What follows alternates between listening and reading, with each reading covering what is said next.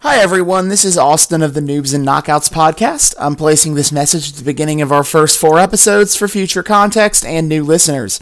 The name of the podcast was not nailed down until after the recording of the 4th episode. It had the temporary title of Austin and David Watch Wrestling, and that is reflected in the episode's content. With that out of the way, please enjoy. Pulled up a preview of the thing, and this looks cool. Okay, cool. All right, hello guys, gals, and non-binary pals. Welcome to the next episode of Austin and David Watch Wrestling. I'm Austin, that's me. I've watched a lot of wrestling. I'm David, that's me. I haven't really watched a whole lot of wrestling. I'm starting to. I've kind of been working on it. It's been a bit of a personal project, but as of up till now, I am still disappointingly a bit of an amateur.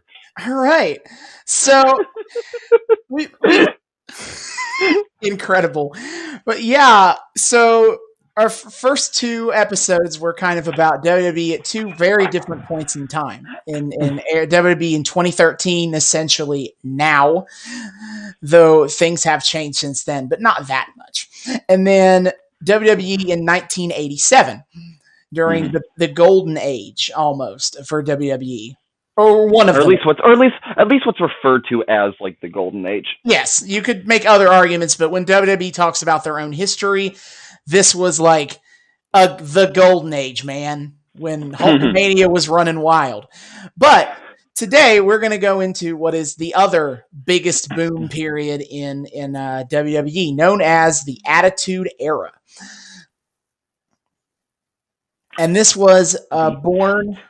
Yep, this was born in the late 1990s, and so actually it is literally a decade off by about a month or 2 from the 80s show. I did not intend for that, but yeah, when we went in the 80s, we went in 1987. This is in 1997, and I put a lot of thought into when we would do this because I feel like we kind of determined last time that we would kind of almost have like different branches and do deep dives into different eras kind of simultaneously. Yes. And so I wanted to kind of start early Attitude Era so we could kind of have a extended kind of time with that era of time, which wasn't very long.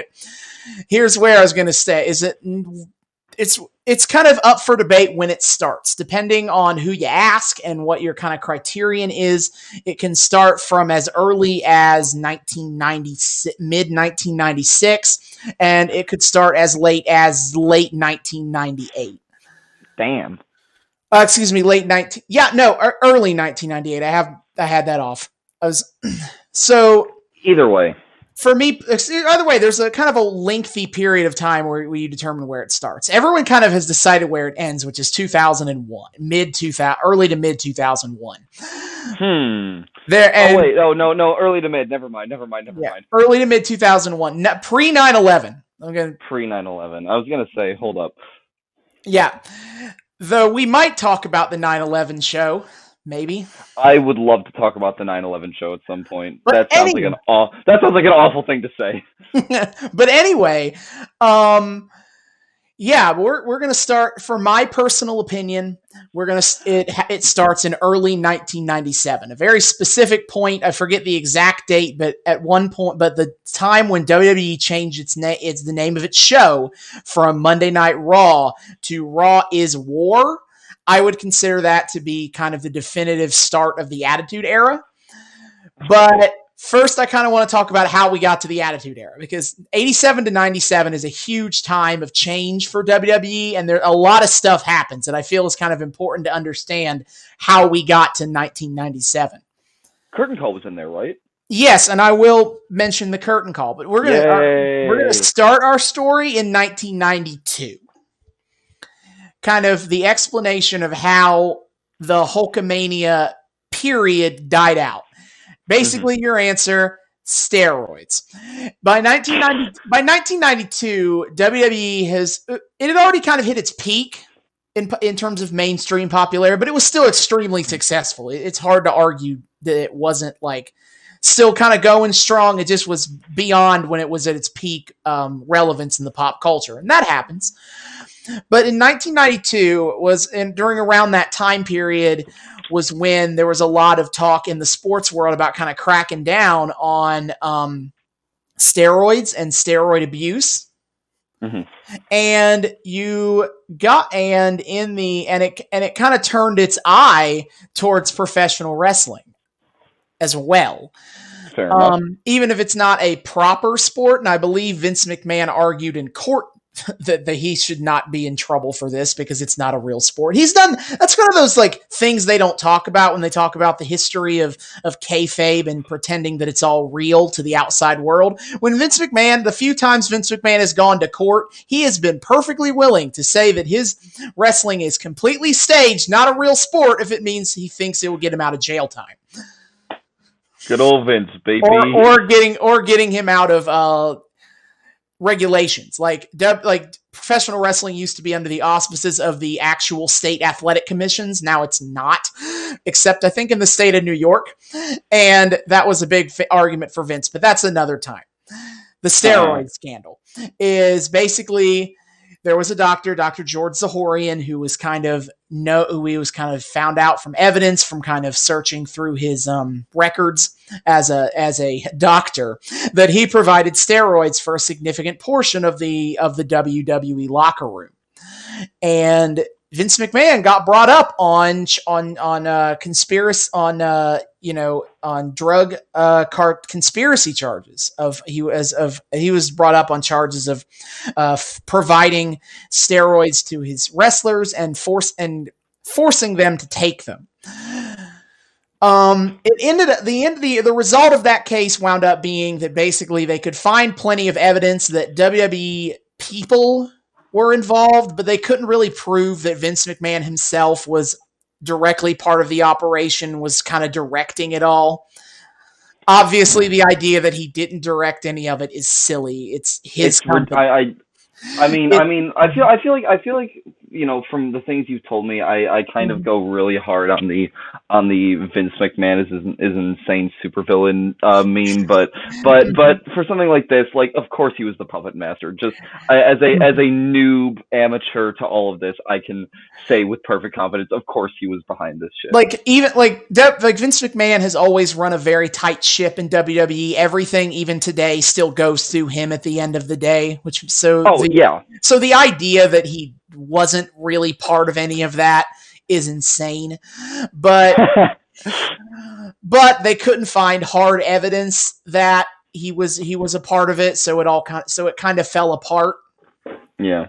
And it's now become a bit of a meme for Vince McMahon to be like, I beat the federal government. That's how great I am. But the steroid scandal did have far-reaching consequences, even if eventually Vince got himself acquitted. In that, suddenly, WWE was like, hey guys, let's get off the juice. Fast. And that led to a few different ripple effects. Namely being that Hulk Hogan, his biggest star at this point in time, bounced.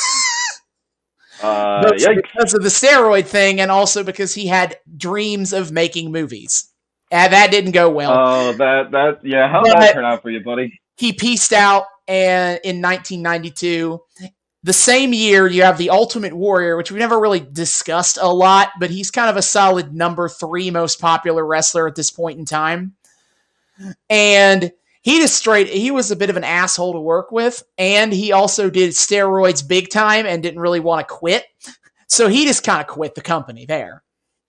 And then you have Randy Savage, who did stay, but Vince McMahon was kind of convinced that we need to push younger wrestlers. Like the idea that he thought Randy Savage was too old to kind of still be a top level guy. He was wrong, as history would show, but that was his opinion at the time. And so Randy Savage kind of got pushed down and started being have more an active role as a commentator than a regular wrestler. Mm-hmm. So in the span of 1 year, he loses his 3 biggest box office draws all at the same time. Yeah. And so obviously business kind of quickly went in the toilet. Yeah, fair enough. And a lot of his attempts to create a new kind of get a new buzz, like build new stars up in the company to be as big as stars as Hogan and Savage and Warrior, failed in a lot of ways. Mm-hmm. it's kind of the birth of the mid 90s, which was the new generation era, because they would have these video packages talking about the new generation of WWF stars. And this was still when it was WWF? Yeah, WWE, the name change happened in 2002. Oh, damn. Mm-hmm. I always forget it. I always forget it was like that late. Yeah. And so it didn't really work. I'm not going to go deep into the new generation because we're not watching a show from the new generation, but we will. Once I'm ready to start watching like bad wrestling shows with you, we're going to do the new generation. I'm so ready. Anyway. But the point is, business is bad right now. And it gets worse when with the kind of a resurgence of World Championship Wrestling.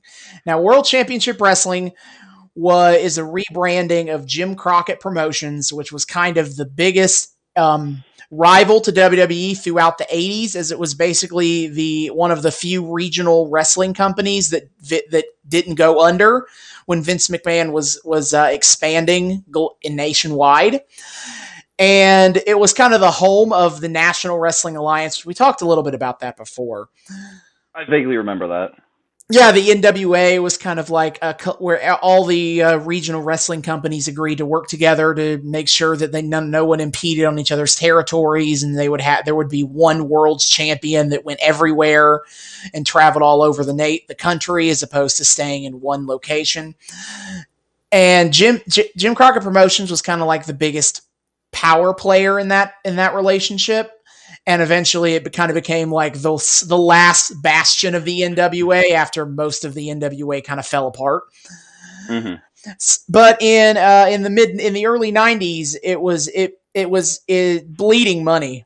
And so it was bought out by Ted Turner, because Ted Turner was always kind of a bit of a wrestling aficionado, and at the very least, he always appreciated the fact that when the TBS Superstation first aired, wrestling was a big ratings get for that television for that network. So he's always had a little bit of an appreciation for wrestling in that way, and it leads to one of the most hilarious hilarious historical quotes in wrestling history. They always tell this story, and who knows how apocryphal it is. I believe I'm saying that word correctly. It is apocryphal, yeah. Apocryphal, it is or not. But WWE always loves to tell this story of Ted Turner calling up Vince McMahon when he bought WCW and going, "Vince, guess what? I'm in the wrestling business." And Vince responds, and Vince. No, you haven't got to the best. We haven't got to the best part yet, David. Sorry. No, this gets better. Vince's response to this, dead face, goes, "Well, that's great, Ted, but we're in the entertainment business." I feel like you've told me about this before, but it's still really funny. I have, but this is just a great time to remind everybody of this absolutely hilarious story. But anyway, WCW was kind of a shit show of a company under Ted Turner's watch. Basically, he didn't really do much with it. He basically just existed to pump money into it and let them do whatever they want. But it was kind of a revolving door of like old school wrestling guys trying to run it, but having friction with Turner, Turner, the parent company, Turner, or a Turner executive gets in there, but he doesn't understand how the fuck to run a wrestling company, so everyone hates him there. It's just continual. It's either one or the other, until you get to Eric Bischoff. Eric Bischoff was at the time worked in marketing at Turner, but he had experience working in wrestling in the 80s. So he was able to kind of play both worlds, and that's why ultimately he was the longest running kind of operator of WCW and the most successful. Fair. And he his big thing was he was going to make WCW a national product as opposed to he's kind of get rid of the stink if he would call it of Southern wrestling that the WCW and the NWA had always had. There's a real interesting divide between like Vince McMahon's WWF and old school Southern wrestling. There's a real interesting culture divide there that we're not really going to get into today. But basically, Eric Bischoff wanted to appeal to more than the Deep South, and in his mind, the way we're going to do that is we're going to get all the biggest stars from the from that you can buy, that money can buy. First and foremost, with Hulk Hogan. He signed Hulk Hogan in 1994 after Hogan's movie career was started. Yeah. And that was a big coup of a moment. You know, the face of the WWF for a decade is now going to WWF's chief rival. Fair enough. It was a big moment, and it kind of pissed off a lot of the homegrown Deep South fans of the WCW because they kind of didn't like Hulk Hogan's brand of wrestling. They like their own brand. Thank you.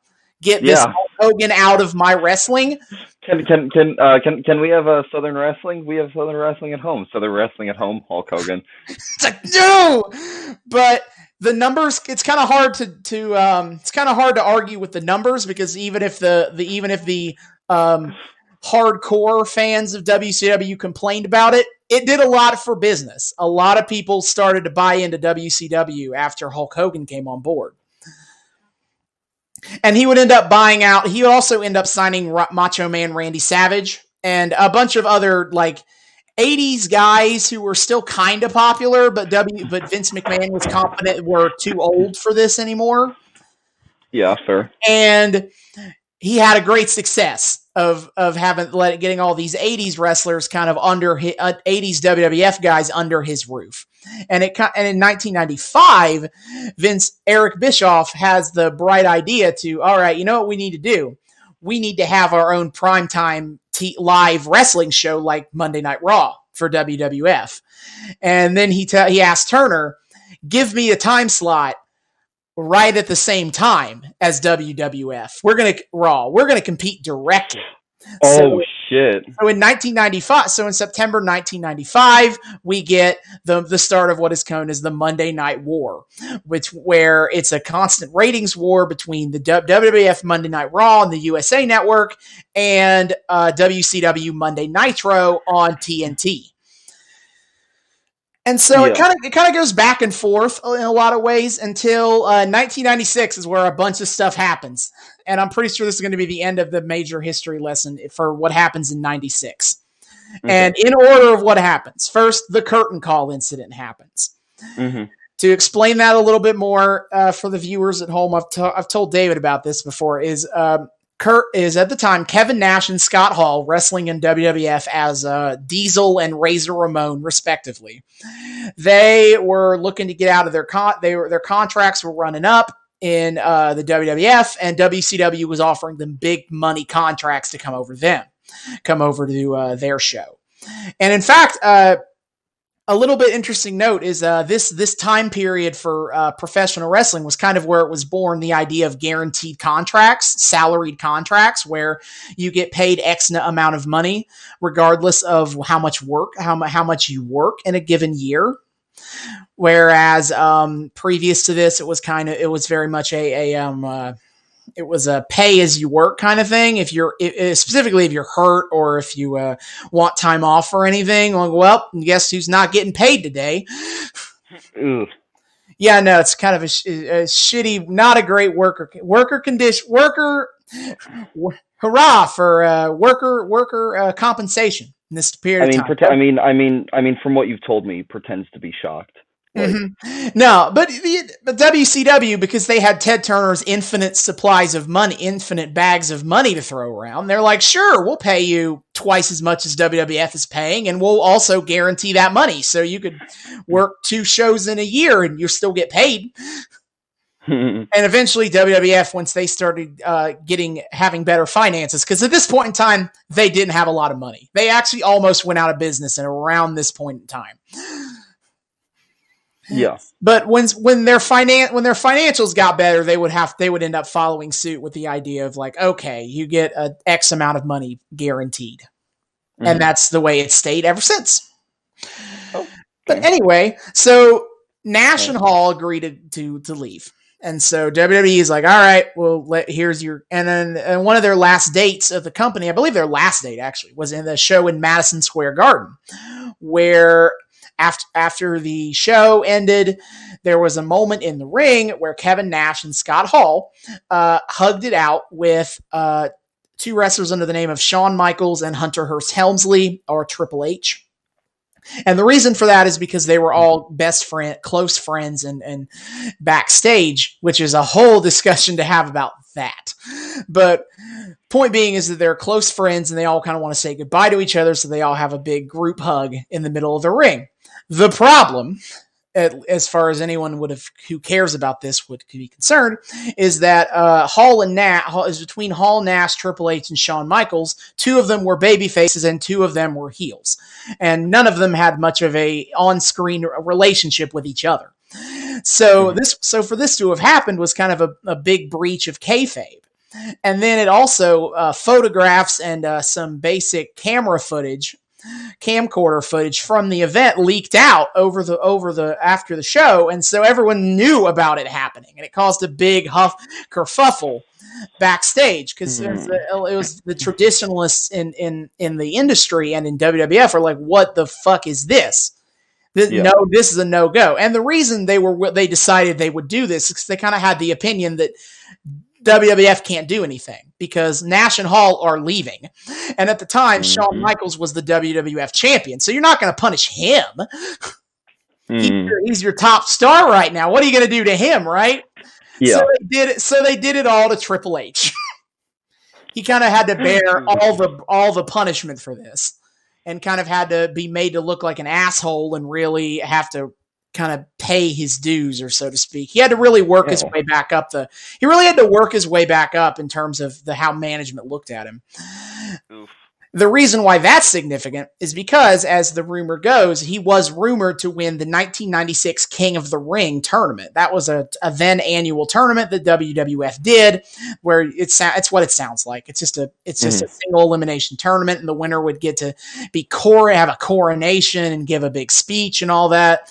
And it was supposed to be kind of a symbol of, like, at the time, it was supposed to be kind of a symbol of, like, the company is saying they really like you, that this is a future star to watch out for. But Triple H got stripped of that honor. They changed the booking. Instead, we'll get to the second thing. They instead gave the booking to a wrestler named Stone Cold Steve Austin. I'm not going to really go into the particulars of his history, just to know that at this time he's kind of starting to develop a bit of a rebellious kind of character. He's kind of being a more take no shits, kick ass on anybody who gets in my way kind of a character, a very kind of edgy late 90s anti-hero that people like. But he's still in the early stages of kind of figuring that out.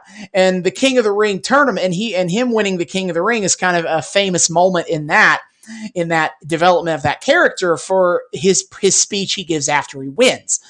In the finals, he beats a wrestler called Jake the Snake Roberts, who was at the time playing a character of a born-again Christian. And wait, have you mentioned this guy to me before? I probably have, but not in this particular context. Because I remember something about, like, a born-again Christian sort of guy or something like that. I don't remember what I would have told you about him. Yeah. But basically, he's a born-again Christian, and Stone Cold wins. And as Steve Austin goes to accept his crown, he gets on the microphone and he's like, "Get that piece of trash out of here! Get him out of here!" And then he proceeds to go on a rant where he's like, You talk about your Bible, your look, that didn't get you, your faith, that didn't get you nowhere. And then his famous line, you talk about your Psalms, talk about John 3:16. Austin 3:16 says, I just whooped your ass. And that would kind of be his soup. They would make a shirt out of that says Austin 316, and that would be sell like gangbusters. Why do I feel like you have that shirt? I don't, but kind of be nice to have. But it's an absolutely iconic moment, and it's kind of been like retroactively the birth of. That's one of the first moments that was considered like could be the birth of the Attitude Era. Was that that night in that promo? I think it's a little too early, but not important really to say. And it did a lot of great sales, and it's kind of retroactively the birth of Stone Cold Steve Austin and his ascent to the top of the being the top guy in the company. That's a little bit revisionist history because WWE didn't immediately capitalize on that.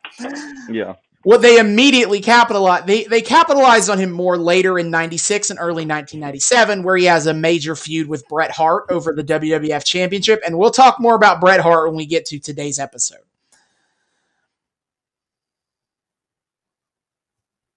I seem to have lost David for a minute there. Hey, you back?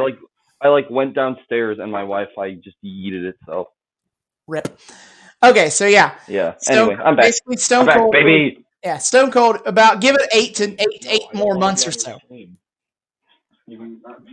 it. Okay, so fair enough. So there's the two moments of '96. The third moment of '96 worth talking about is when Hall and Nash go to WCW. They premiere on Monday Nitro, but they kind of do this kind of revolutionary for its time kind of character where they come out and they play their WWF characters, or at least some version of them, not enough to not technically be copyright infringement. Yeah. And they give off this impression as if they are an invading force in WCW. Ooh. They are the outsiders, and they paint this. And WCW paints this story as if these two guys are still with the WWF, and they're like invading WCW. Ooh, I love. It's a very cool story and absolutely revolutionary for its time. And then, I think that's a lot of fun. Yeah, but where it really goes hard is Bash at the Beach 1996 was one of WCW's pay-per-view shows, and there's a tag match between three of WCW's best guys and the Outsiders plus the Third Man. They were for weeks talking about how they got a third guy in the fold. They got a third man coming, and together they're going to wreak havoc.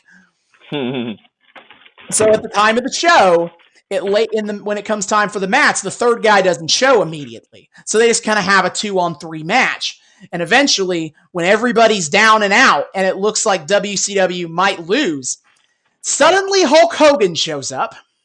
Oh, and everybody, and the commentators at least are like, oh my God, Hulk Hogan is here to save WCW one more time. And then he attacks all three WCW wrestlers. Hulk Hogan is revealed to be the third man. Oh no! Well, see, that's what I was assuming from the get-go, was that Hulk Hogan was going to be the third man. I mean, it's a little obvious in retrospect, but yeah, at the time it was a big shock moment because it was the first time Hulk Hogan has been a heel in at least a decade. Yeah. So him doing a heel turn is absolutely is kind of like, what?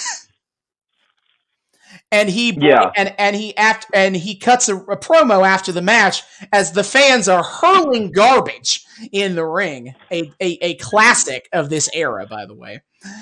When they really hate somebody, they're throwing trash in the ring. He cuts a promo and he says, I'm the trash man. I'm the trash man. Eat trash. But he talks about how they're the new world order of professional wrestling, brother. And thus is born the NWO, the New World Order. And they would eventually grow and get bigger, and that's a whole other topic of discussion. But point is, WCW, the NWO was one of the most popular if not the most popular storyline. There's really only one that could become close. A storyline in this entire era of time. Like, WCW started blowing WWF out of the water the night the NWO started. Fans could not get enough watching the week-to-week exploits. Like, what's the NWO going to do this week? Who in WCW is going to be able to stand up to these outsiders trying to destroy their company? It was genuinely enthralling television, if a little bit long overall. But we're not going to talk anymore about the NWO because we're not watching WCW. Yeah. The only reason to bring it up is to understand that right now WCW is kicking WWF's ass. And Vince McMahon is desperate to come up to freshen up his product and save his company. Yeah. And so this bleeds into 1997, where WWF is starting to do they have a new head writer whose name is Vince Russo, who is a very controversial figure, which will not explain why right now. But he has this idea that WWE needs to kind of be more contemporary. In the new generation, they're still doing a lot of the cartoony Saturday morning stuff they were doing at the peak of Hulkamania, but without any of the big name stars that kind of made it work. Yeah. And the fans are getting tired of it. They need something contemporary. They need something fresh. They need something modern. They need to embrace kind of the edgy counterculture of that time period. You know, we're talking the Jerry Springer Show. We're talking Howard Stern. We're talking South Park. This is the kind of stuff, the everything edgy and extreme sort of vibe that came in the late 90s. And he was like, that's the kind of stuff WWF needs to be doing. And he would become head writer because Vince McMahon was really into his sales pitch and was kind of desperate for anything to work.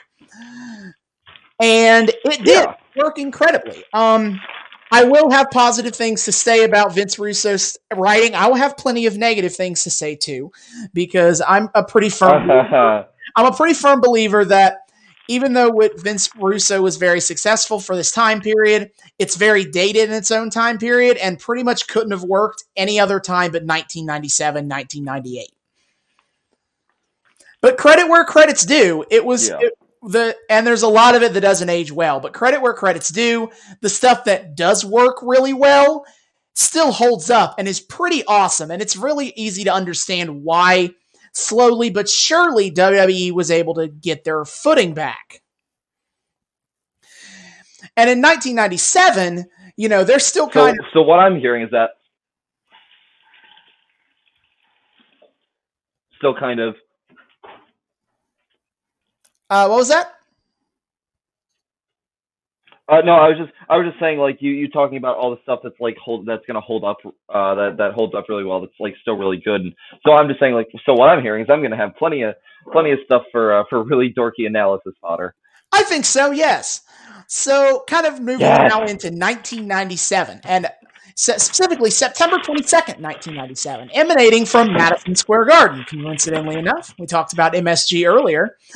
And the reason I picked this show is because, as a starting point for the Attitude Era, is because it's the starting point of a particular storyline in the Attitude Era that kind of defines that period. You'll see when we get there. But time for a little bit more of a lay of the land. I was going to say that 1997, WWF is still struggling financially, better than they were a couple of years ago, but still not doing great. But the quality of their television is way up from what it was only a couple of years ago. Like, things are clicking. Fans are getting more engaged with it. And pretty soon they will start get that uptick. But it's the kind of thing where, like, it takes a while for good wrestling to pay off, and it takes a while for bad wrestling to make you pay. Yeah. And so right now it's not paid off yet, but it will. Mm-hmm. So the lay of the land. We are about 2 weeks away. We are 2 weeks removed.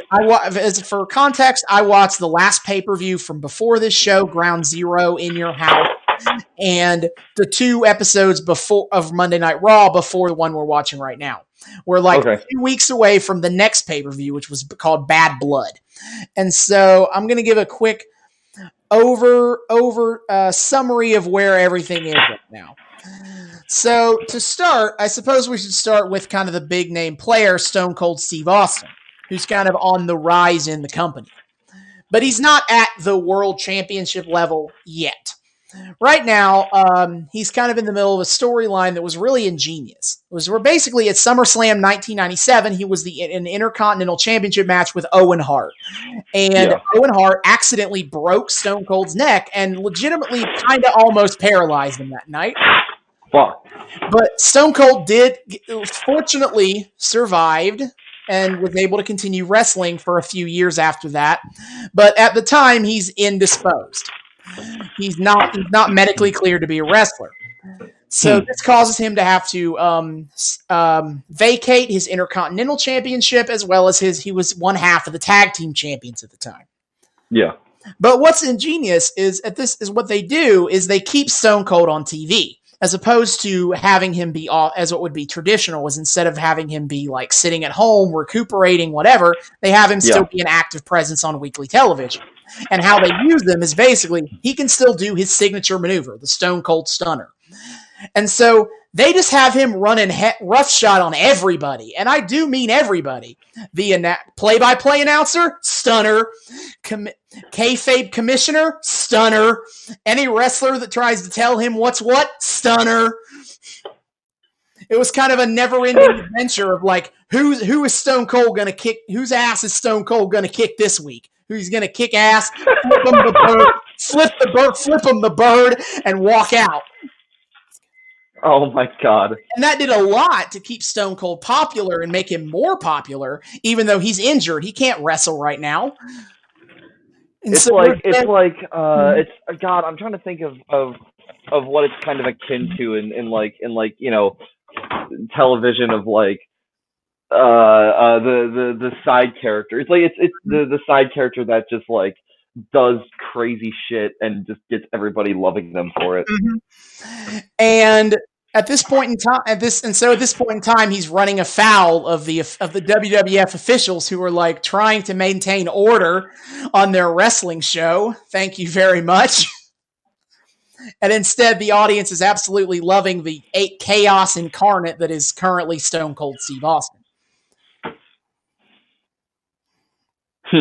So the two major, let's call them the two major like headlining main event storylines right now is, let's start with the one that's better. Shawn Michaels versus The Undertaker. So Shawn Michaels, I've mentioned him by name, but haven't really mentioned what his character is. He's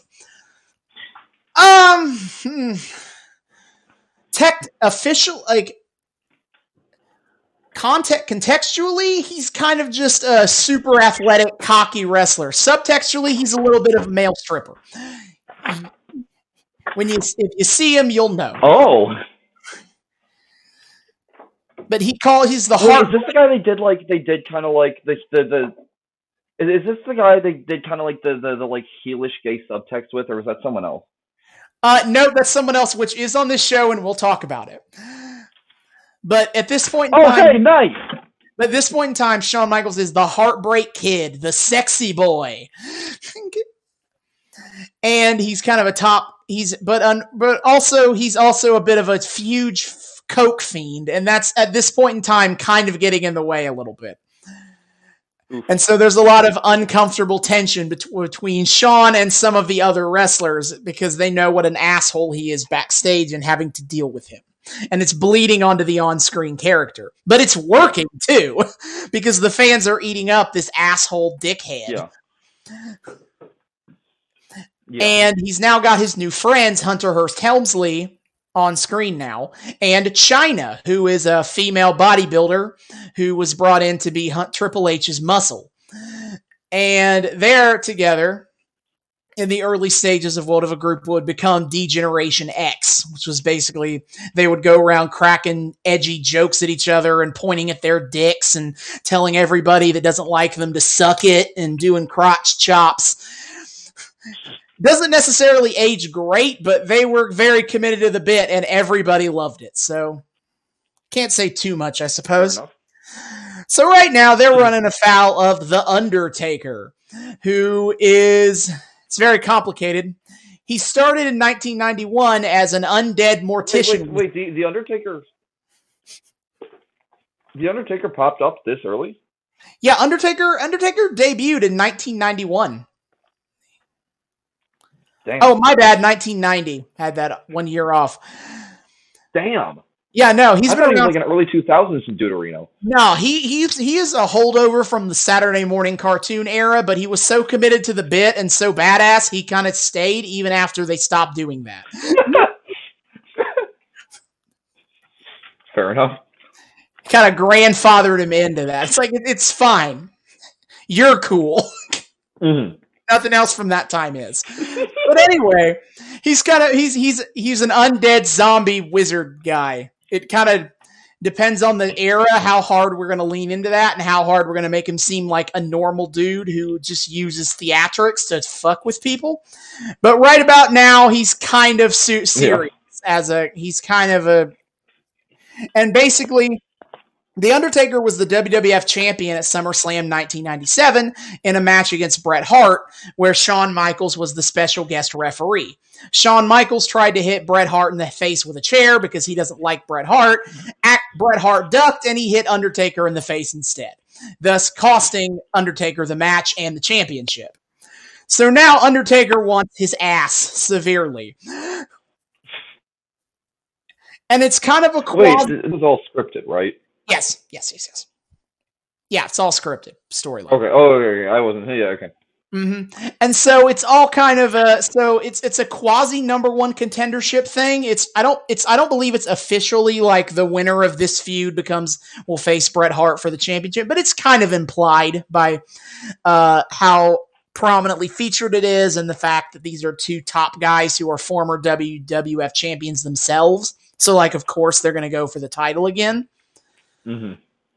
And right now they're building to the very first, and it's kind of and the violence keeps escalating with these two, that it's building to the very first Hell in a Cell match, which it wasn't very well defined what that means at the time, but basically it means lock the two of them in a giant steel cage and there are no rules. Go crazy. Fair enough. So it's just kind of a constant back and forth ass beating with each other. Meanwhile, the other top storyline of this time that's not as good is Bret Hart. His part in this is great. He's the WWF champion, and basically he's kind of adopted a very interesting character, because he was kind of a rock to keep WWF going in the mid-90s. He was their biggest star during that period of time where they almost went out of business. And he was always loyal to the end. And fans loved him. And fans may not have cared for that time period, but they loved Bret Hart as kind of a morally upstanding, righteous good guy. But as nice young man. Yep. But as time had gone on, we're starting to get these more edgy characters, and we're seeing the rise of Stone Cold Steve Austin. The fans started liking Bret Hart's shtick a whole lot less, and they transitioned that into a Bret Hart heel turn and a heel run, where initially, and this is kind of the impetus for his feud with Stone Cold, is he would be like, how dare you fans? Like, what do you fans like about this guy? He's a degenerate. He's an asshole. He's not someone that deserves to represent the company, that can represent the company in a good light. That's me. And yet you've turned your backs on me, but to support him. And that was a great storyline itself that took place in 96 and 97. And now it's kind of transitioned to Bret Hart. He has gotten back together the Hart Foundation. You remember them from 1980, from our last few. Now he's gotten a lot of his other extended family in on this. His brother Owen Hart, his brother-in-law Davey Boy Smith, the British Bulldog. I think Jim Neidhart's still there. But he's got his whole family in on this, and they're kind of playing and they are kind of transitioning to an America sucks, our country is great. boo us because we don't like America nationalism bullshit, but Bret Hart being Bret Hart makes it work. Yeah. But he basically is like, America is a bunch of degenerate assholes. And they boo us. You go to the UK and Canada, they respect us. They respect the fact that we're upstanding good guys, not like you dickheads in America.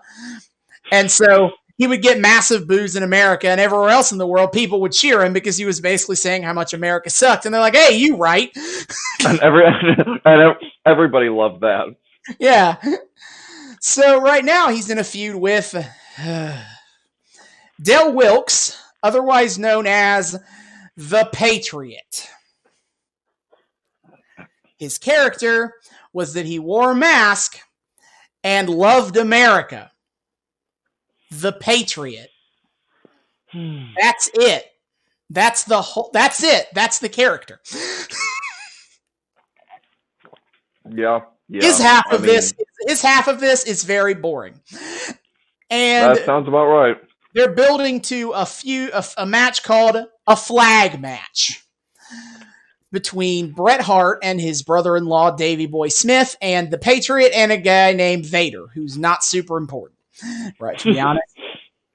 In a different video, I would be talking to you all about how amazing Big Van Vader is, but by 1997 WWF, nobody really cares, so I'm not going to either. Oh. He's a legend. He's great, but not right now. He's not great. And he's the fourth most important person in this story. But basically, a flag match. They'll get down the rules of this match later because they will do this match more than once. But basically, it's a match where in one corner will be a U.S. flag, and in another corner will be the Canadian flag, and the team that gets their flag down from the pole first wins. Mm-hmm. It's not great, but that's where that's what's going on in the WWF Championship scene at the time. But don't worry, there is some interesting there's also a lot of interesting kind of threads here. One thing I will say that Vince Russo does really, really well is he loves to have interconnected, interwoven storylines where you got multiple people hating and fighting with multiple people all at the same time, and they all just kind of occasionally kind of collide. Specifically, right now, Shawn Michaels is in a minor feud with Davey Boy Smith because he was set to fight Davey Boy Smith, who was the European champion at the time. He was fighting for Davey Boy's European Championship, and in fact, 2 days before this show, on a live UK only pay-per-view, Shawn Michaels beats Davey Boy for the European Championship, which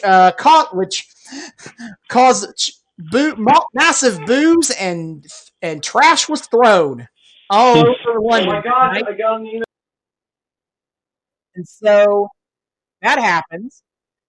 Meanwhile, Owen Hart is in an ongoing feud with Stone Cold Steve Austin because Steve Austin, he damn sure isn't going to take too kindly to the guy who broke his neck, and in storyline isn't very apologetic about the fact that he broke his neck.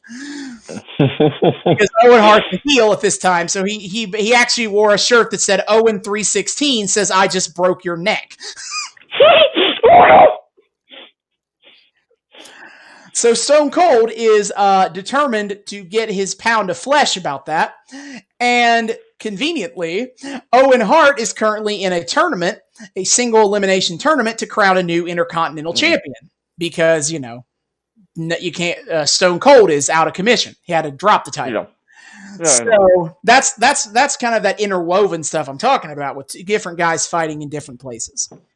The last championship to mention at this point in time is the tag. They're going to do 3 mid-card storylines that are not great, but we should talk about them so you have a full picture of this period of time, and then we can move on. The tag team championships are currently being held by I did mention that also Stone Cold had to drop the tag team titles, so they crowned new champions, the Headbangers, which... I got a list of things that the Headbangers do. Let's see. Wear plaid, wear skirts, have weird face paint, stick out their tongues a lot. Things the headbangers do not do. Headbang.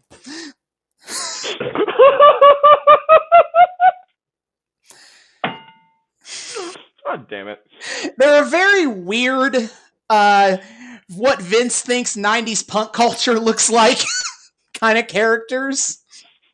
How do you do, fellow? No. And they're currently feuding with the Godwins. They are pig farmers. They're holdovers from the new generation. And if that doesn't sound goofy enough to you, here are their names. Henry O. Godwin and Phineas I. Godwin. What? The acronyms of their names are Hog and Pig. Oh my god. And they just introduced a new kayfabe family member, their Uncle Cletus. And this is going great. But 1997 says, you know what we need? Another wrestling pig farmer. Fucking Cletus! Yep, it's great, isn't it? And so the Godwins beat the Headbangers in a match, so now they're kind of like the next in line to fight for the tag team championships.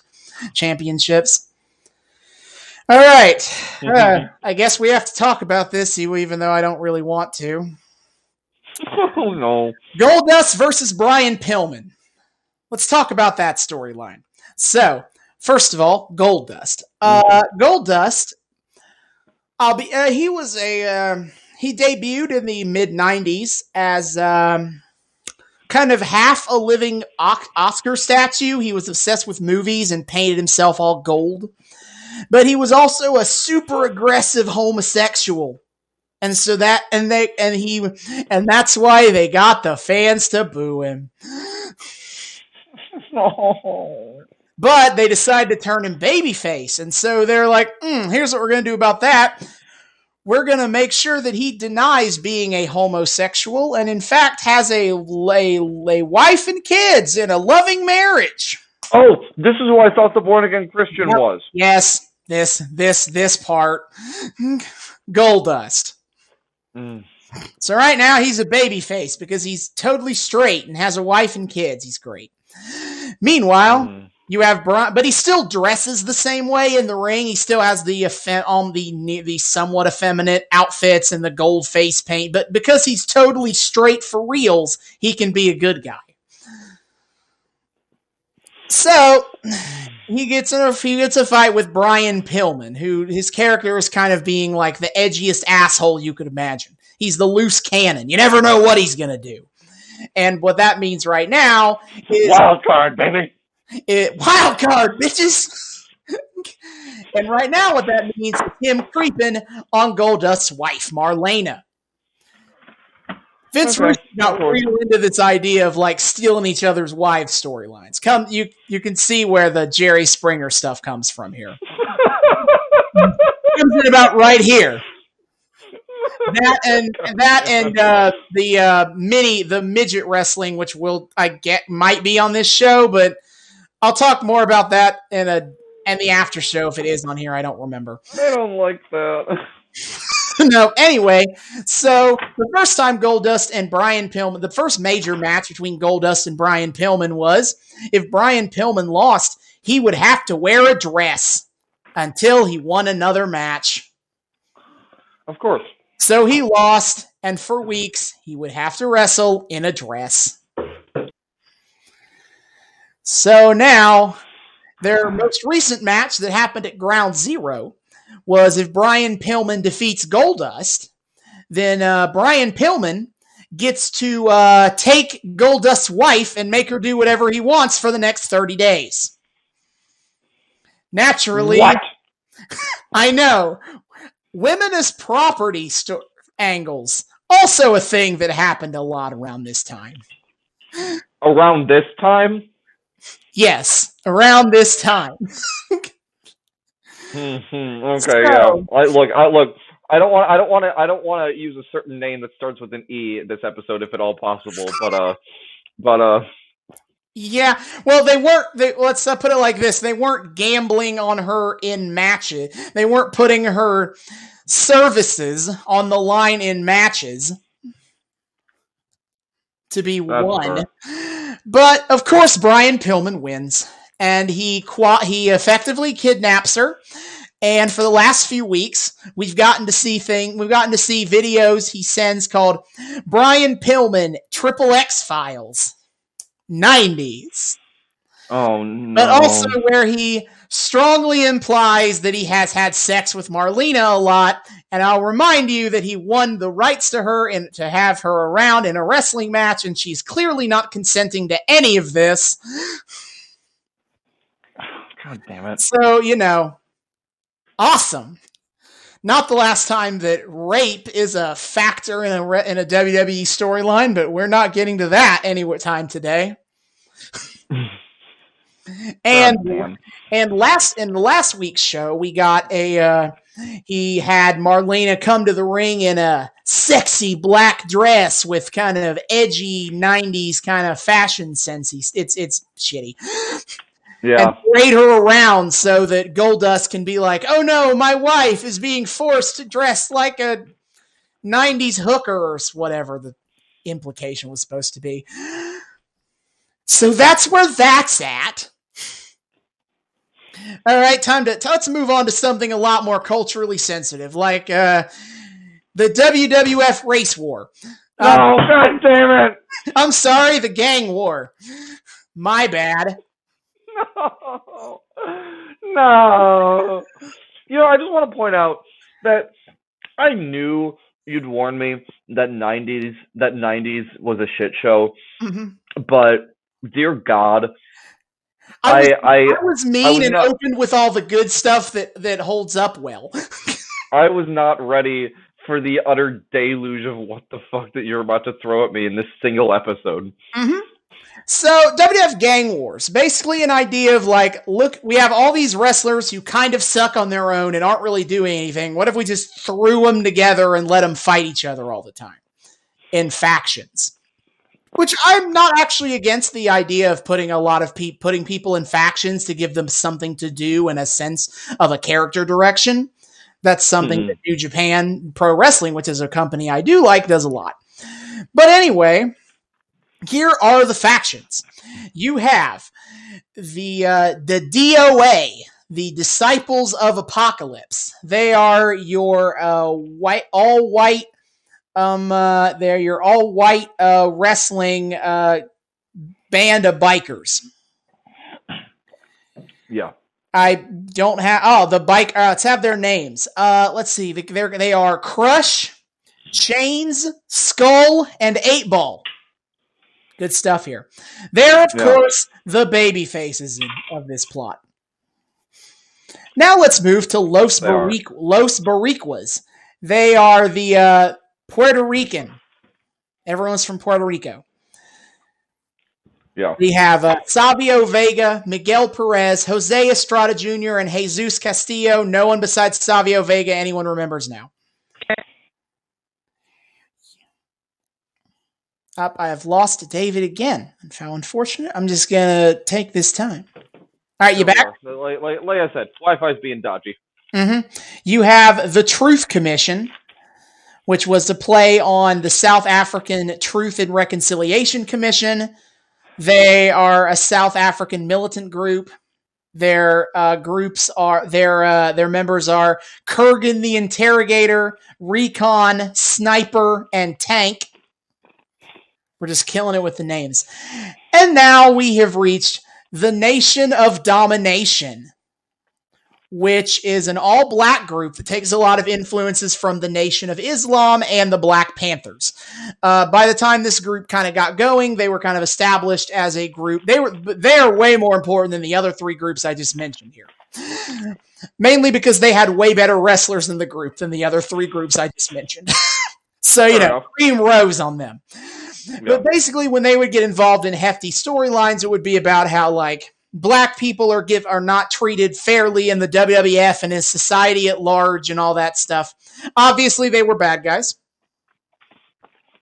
Of course, if it sounds based and epic to us now, of course they were bad guys in the 90s. And so their leader at this time is Farouk, and his members are and the other group members of the group are D'Lo Brown, Kama Mustafa, and Rocky Maivia, who would become quickly known as The Rock. This was kind of The Rock's big breakout in the WWF because he debuted as Rocky Maivia as a tribute to his father, who was a wrestler named Rocky Johnson, and his grandfather, who was a wrestler, High Chief Peter Maivia. And he was kind of a dork, and he was a happy to be here, happy-go-lucky dork, and nobody liked him. As is famous, he did get a few chants, Die, Rocky, die. Though I think that might have been The Rocky, the in German. I don't... I'm glad you got that one.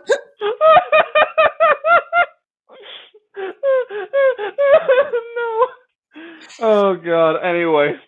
So he kind of turns heel, starts getting cocky and interesting, and joins the Nation of Domination. Of course. So right now they're just kind of in a never-ending series of punching each other. Yeah. Because they're all just in different groups. What else are they going to do? And then there was something else. I feel like there was something else I was going to mention at this point. Nope, I think that's everything. I did cover the 3 storylines, the mid-card storylines. Yeah, I feel like you've already gotten a decent sense of what wrestling is going to be like in 1997. Spoiler warning, God. Very good in some places, very bad in others. Terrible, awful, horrible, no good, very bad. Yeah, we've been here for an hour, which I'm pretty happy with. I felt like I had a lot of information I had to cover. Yeah, that was an impressive info dump for the sheer volume of shit. I feel like I feel sometimes I like to just like dump stuff on you and let you react in real time, but I felt like I shouldn't do that this time because this is where I appreciate that because I feel like if it were like back half of this was just gonna be me kind of reeling. You needed to be prepared for Goldust Marlene, the Goldust Marlena film and stuff, and you need to be prepared for Gang Wars, I think. I really need to be prepared for Gang Wars, dude. I wouldn't survive. I'm barely gonna survive Gang Wars as is. I would not have survived it without any forewarning. I would have just like keeled over on the spot. But yeah, that covers all the major stuff going on in the WWF right now. But now we're an hour deep, which means we're going to go we're going to go watch the show September 22nd, 1997, Monday Night Raw, emanating some wrestling from Madison Square Garden. We're not watching wrestling. We're not watching WCW this week. My apologies. And we will see you guys in part 2. Honestly, I'm gonna open with I do not watch any of the episodes before we do because I want to have the same kind of reactions unless I've seen it before, which for this episode I hadn't. I was expecting a little more to actually happen. Yeah, I was kind of noticing the same thing. Like I didn't really want to say anything like in the throes of it, but like. Yeah, that felt like a whole lot of nothing in a way. It felt very much like a holding pattern episode, which was a little disappointing. But it was. I mean, it had its moments, but like nothing felt momentous at all. And I really did figure it was going to be fine because it's a Madison Square Garden show. Usually, kind of go all out with those, but. Which they did a few times. They built it up, like they built up that like this is a proud tradition, a grand but it was just kind of there. There was nothing like really wild going on. Yeah, I'm not going to say that the episodes that I watched before this one were better, but they were certainly more momentous. There was a lot more going on. Yeah, I don't know. I will say this. That was a whole lot of 90s.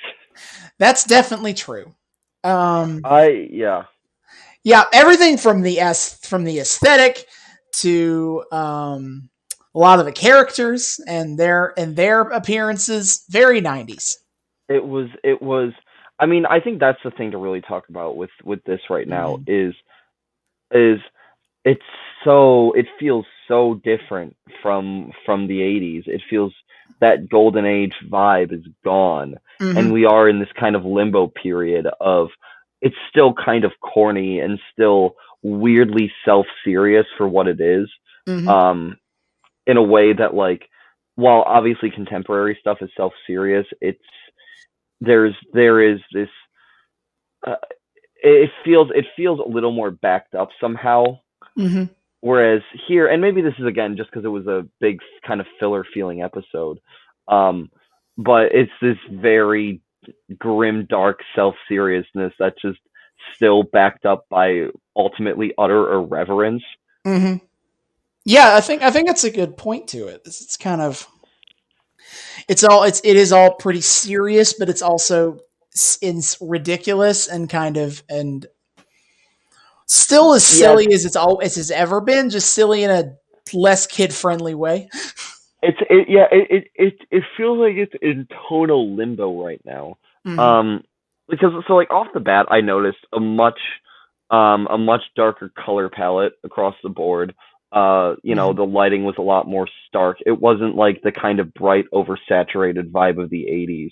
Mm-hmm. Um, with all of the bright neon colors and all like the I backdrops think and everybody wore black, yeah, a some lot of amount of black. It was black.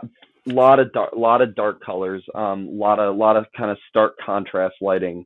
A lot more kind of technical flair toward the. I'm not sure how to put it because ostentatious is a better way to describe the 80s, but like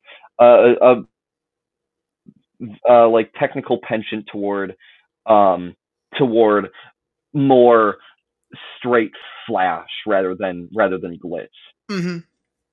if that makes any sense. Yeah. Um, it the other thing too is like it was this very interesting thing of we have all of these people that existed in the golden age era that now have to find their place in the new era, Mm-hmm. um among all the people who currently are around and were created specifically for the new era. Mm-hmm. Um and it creates this really weird feeling of stuff, like, again, like I noted how, like, announcers are not wearing tuxes anymore. They're in like leather jackets, or in Lawler's case, whatever the fuck that was. That's his like regal king attire that he wears Yeah, everywhere. some like music man on drugs looking get Mm-hmm. up with no shirt underneath and a Mm-hmm. crown sometimes. um, just perfectly goes along with what an ass he is. Mm-hmm. Um, um, and you have like Neither of us were Undertaker. very impressed by Jerry Lawler. Yeah, no, I said to Austin, like, this is my catchphrase. I think for 90s era episodes is going to be "Shut up, Lawler." Mm-hmm. I I I feel like we're the wrong age and generation to really like Lawler in any particular way. I will say though, I already have dollar signs spinning in my eyes. You were talking earlier about the Austin 316 shirts, and Mm-hmm. now, like, have God willing, this podcast gets big enough. One of the first pieces of merch I think I'll want to put out is a "Shut Up, Lawler" shirt. I love it. But Oh yeah, yeah, Lawler is just especially when it comes to the women, he's extremely crass, God, and I it fit the time, and a lot of people watching that really liked it because they also felt the same way that he did about it. But as someone who who isn't particularly appreciative of like women being sexual objects for the as sake of it people is who respect women, that too. I was going on as like I also have also come at from an era where right before I came in right before women's wrestling started being important, and I've never really been a fan during a period when it was really, really unimportant. Yeah. So it's hard for me to get into that late '90s vibe of like, yeah, man, all of these hot women. I'm gonna fucking go on my dial-up computer and download whatever pictures I can find and jerk off, which was a real reality of that time period. I'm pretty sure you will find that Sable, who we got to see in a goofy ass laser tag commercial on this episode, was like one of the most downloaded women of the late '90s because everyone was wanting to perv out to her. So it's very hard to get into that same vibe. And if you're not in it, then Jerry Lawler is just a creepy asshole. Oh, it hurts so much. Oh God. Okay. So yeah, so we have stuff like that. We have Vince McMahon, who's slowly being brought to prominence by the writing team. Yeah. We have honestly one of the biggest shifts to me was the Hart were the Hart Boys. Specifically because when we watched the '80s episode, the Hart tag team almost felt like this. Again, we were talking about the Saturday morning cartoon vibes. They felt like this like conniving duo of like villainous sidekicks, kind of like these like I'm evil mischief makers. Yeah, kind of impish, kind of oafish, kind of just big. They're the guys that like the good guys beat up, so they don't have to beat up the bad guy, the big bad guy. But now Hart Foundation in this era is like a complete heel turn, where they still have like that little bit of pink, but it's the '90s now, so they're in mostly black, and the pink are just accents, and they have these leather jackets. And Brett, for some reason, is a face, which just feels weird. Well, no, he's a heel. He's just a very understandable heel. Because his heel gimmick is America sucks because they're a bunch of degenerate assholes. And it's like, well, you make a good point. Yeah. We sympathize with you, Brett. Yeah. Oh, Canada. But either way, it feels so bizarre. Like that really stuck out to me was just like the transformation. I think the transformation of the Hart Foundation specifically is so indicative of that kind of tone shift, right? Where even if the silliness came from just kind of more implicit vibes to a wrestler's persona, it just does a complete 180, and they're big and dark and scary now, and not like, yeah. And honestly, I will say that as much as this episode was a little disappointing to watch, I will say that like I think the biggest takeaway I wanted for this episode was to show that tonal shift. And I think we did that. I think we did accomplish that. You picked a phenomenal episode for that. I just wish there were more going on. No, there's not as much interesting stuff to talk about as we've had before. Although I do kind of appreciate this as my introduction to the '90s, partially because of that tone shift thing, and partially because like this felt like an introduction of the Rogues Gallery, like a parade of the Rogues Gallery of the '90s, if you will. Yeah, it did. For a multitude of reasons, good and bad. You get a lot of the good and a lot of the bad. Well, it's interesting too, because you were telling me about all these like interconnecting storylines and all of this crazy heavy plot stuff that we had going into this, and it was all there. It was just the very surface level of all of it, and it didn't advance anywhere. Yeah, it didn't. They were just all kind of there. Like the Nation of Domination got to have their exhibition feeling matches. I'm very sad that we did not get to see any more of the Gang Wars. I'm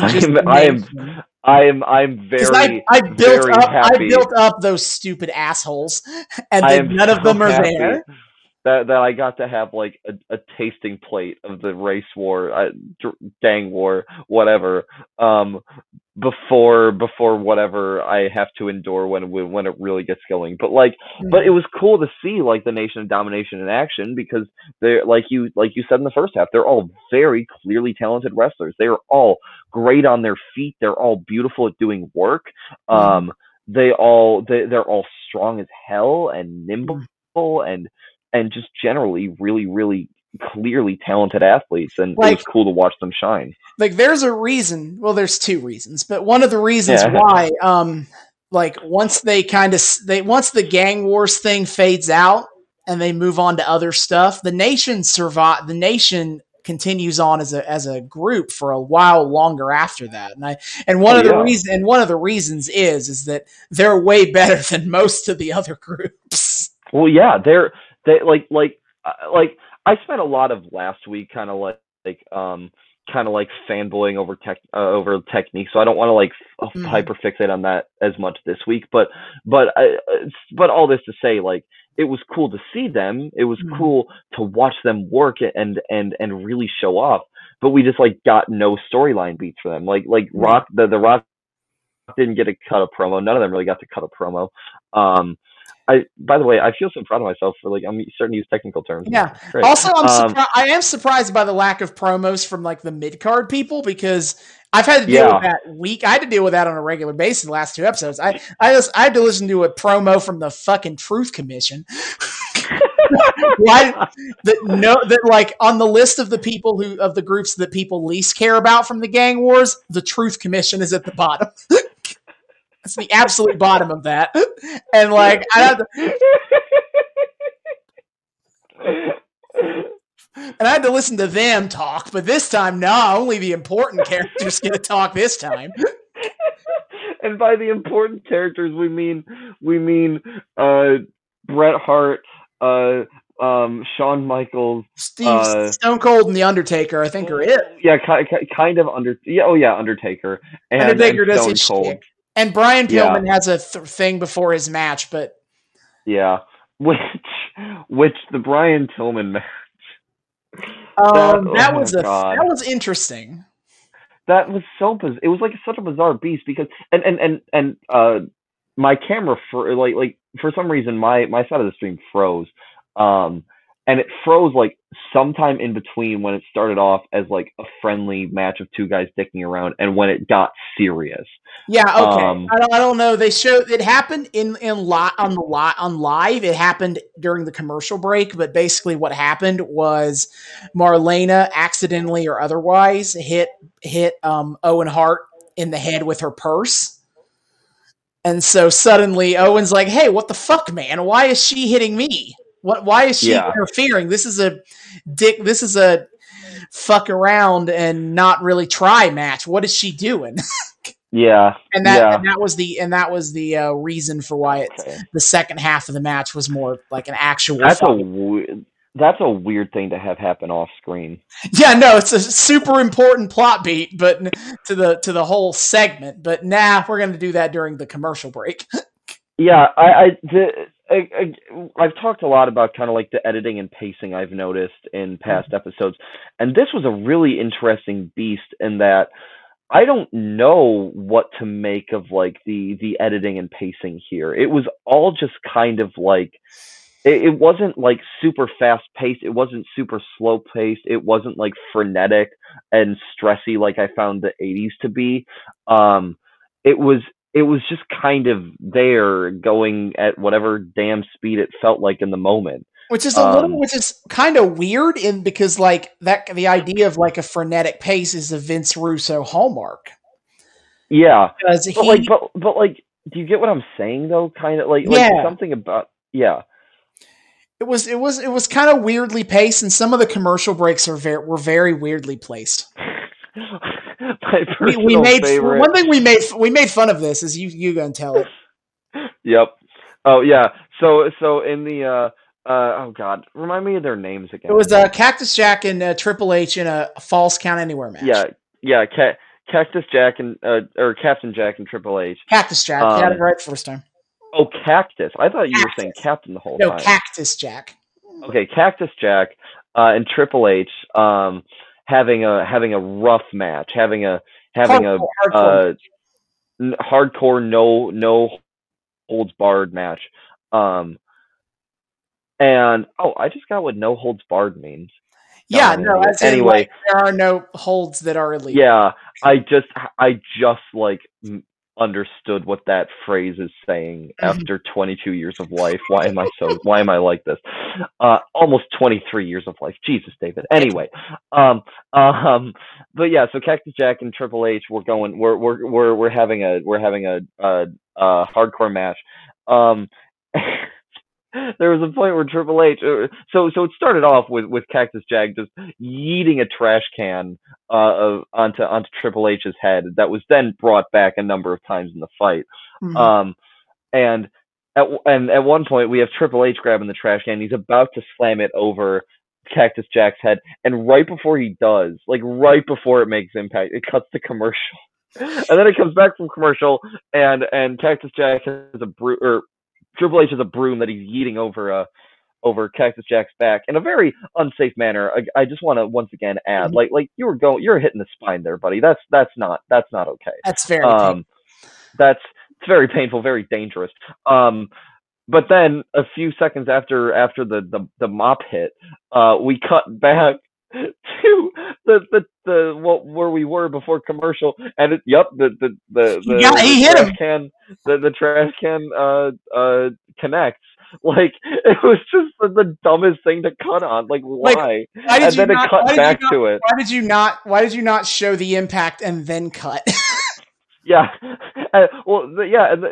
like if you don't want to show the impact just because like it's a fun like audience expectation subversion, sure. But then it cut back to it like it's some sort of cliffhanger. Like, oh no, the trash can that was like an inch above his head before we cut. I wonder if it made contact. And then it did. Yeah. What? Cool. Thanks, guys. Which that was one of the few super interesting things that actually happened on this episode. That was a really cool fight. I do agree. That was our really first good foray fight into like real hardcore wrestling. Mm-hmm. And yeah, it looks.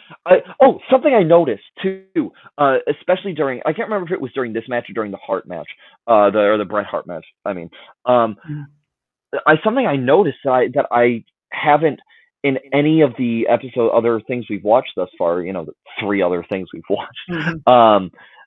Mm-hmm. Was I could hear them making contact with the mat. I could hear the slam of body on mat. That was probably the hardcore match because they did a lot of on the concrete outside the ring and the ring and the ramp. Well, it wasn't. Well, that's the thing. It wasn't when they were in the ring, or it wasn't when they were out of the ring. It was when they were in the ring.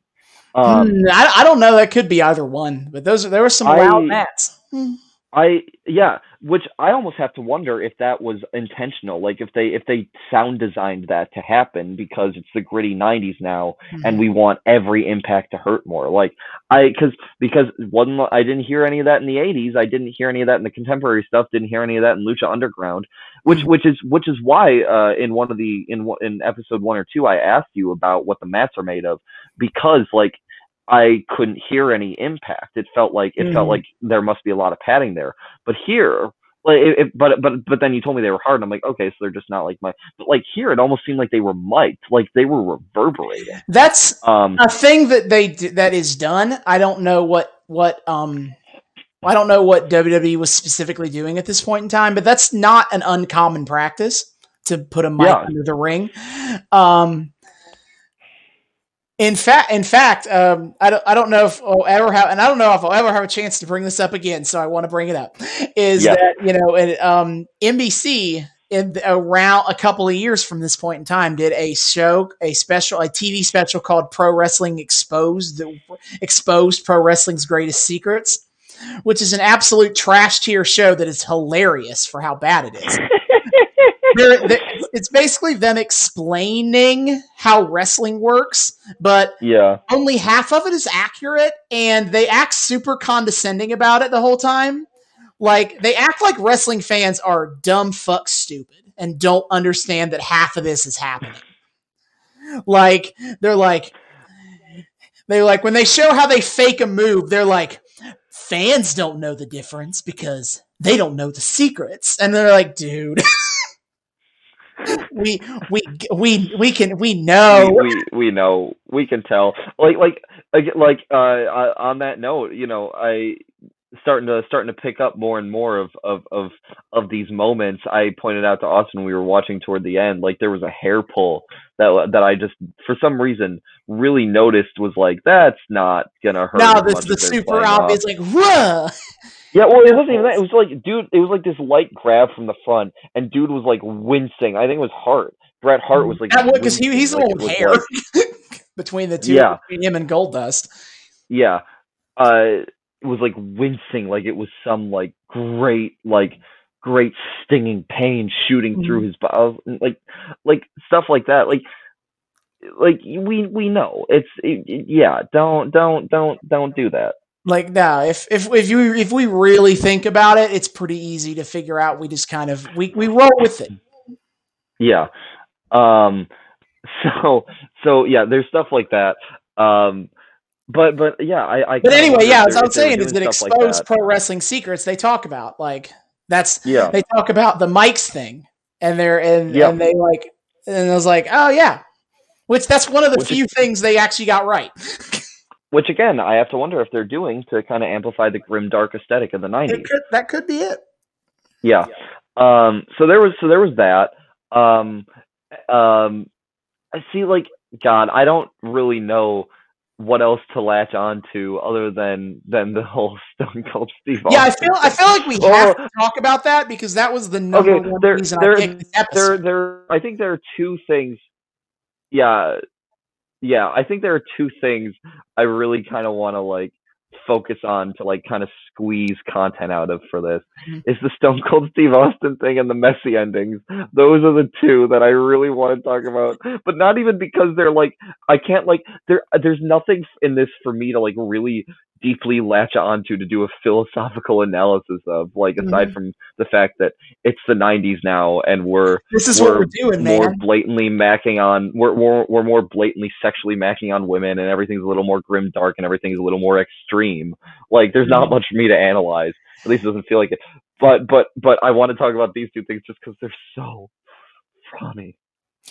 Yeah, so kind of like the one reason I picked this damn episode was it's the retroactive almost start of Stone Cold Steve Austin versus Vince McMahon, which was the feud of the Attitude Era. Everything about this feud defines the Attitude Era. In many people's minds, the Attitude Era doesn't really start until their feud does, and everyone has pretty much agreed that when they stopped in 2001, that was it. Along with a few other factors, but that was a big factor in everyone being like, and the Attitude Era stops here. Oh my God. And so it was just And so I kind of picked up on like the start of this, which is if we get to talk, we'll almost certainly get to talk more about it in other episodes. But the part that kind of at least picks up to me, the thing I latch on to, knowing where the storyline goes anyway, is that from where it starts, Vince McMahon is a pretty reasonable figure here. Yeah, he's coming in to play the voice of reason. And I made a comment to Austin, which I feel especially I think I especially kind of like picked up on after watching Lucha Underground last week is like, man, it really feels like Vince McMahon just like really wanted to have an acting career but got plopped with this like pro wrestling thing instead, because he's pouring his heart and soul into those lines. He's not very good at delivering them, but damn if he's not he's not trying his best. He'll get better because right now he's kind of playing a role that he's not very well suited to, which is kind of this like beleaguered middle management is probably his kayfabe job at this point. But he's kind of like, he's like stressed out and he's like trying to maintain the peace, and he's just kind of would like everyone to stop causing chaos all the time. Yeah. And Stone Cold is like, No. No. How about I No. do anyway? And Vince McMahon will eventually figure out that he's way better at being a megalomaniacal evil boss. that It's that really funny because because we're talking about like all the gritty realism of the 90s era, and I can feel McMahon really leaning into it because he seems like he it, he it feels like he really likes trying to create this very convincing character. Like I said, he's pouring his heart and soul into those lines, whereas now in contemporary era, um, he um he's just like this cartoon character, and it doesn't come across with the at least in the one episode with the few line right. deliveries from him I saw, it doesn't come across like he's putting the same amount of passion into that character. But But man, it's just so natural for him that it's just it feels like this bonkers asshole. yeah, it just feels correct. It just feels like this is actually just who Vince McMahon is in real life. And It's he's the most convincing character on all of WWE. he's the realest one here.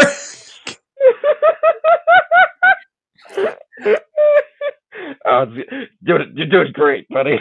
But like right now, but like as I was saying, is that he's the voice of reason, and he's the voice of order, trying to fight back against pure chaos in Stone Cold Steve Austin, who has seemingly no set moral code, more so than it's just all about I'm here to raise hell because people aren't giving me what I want.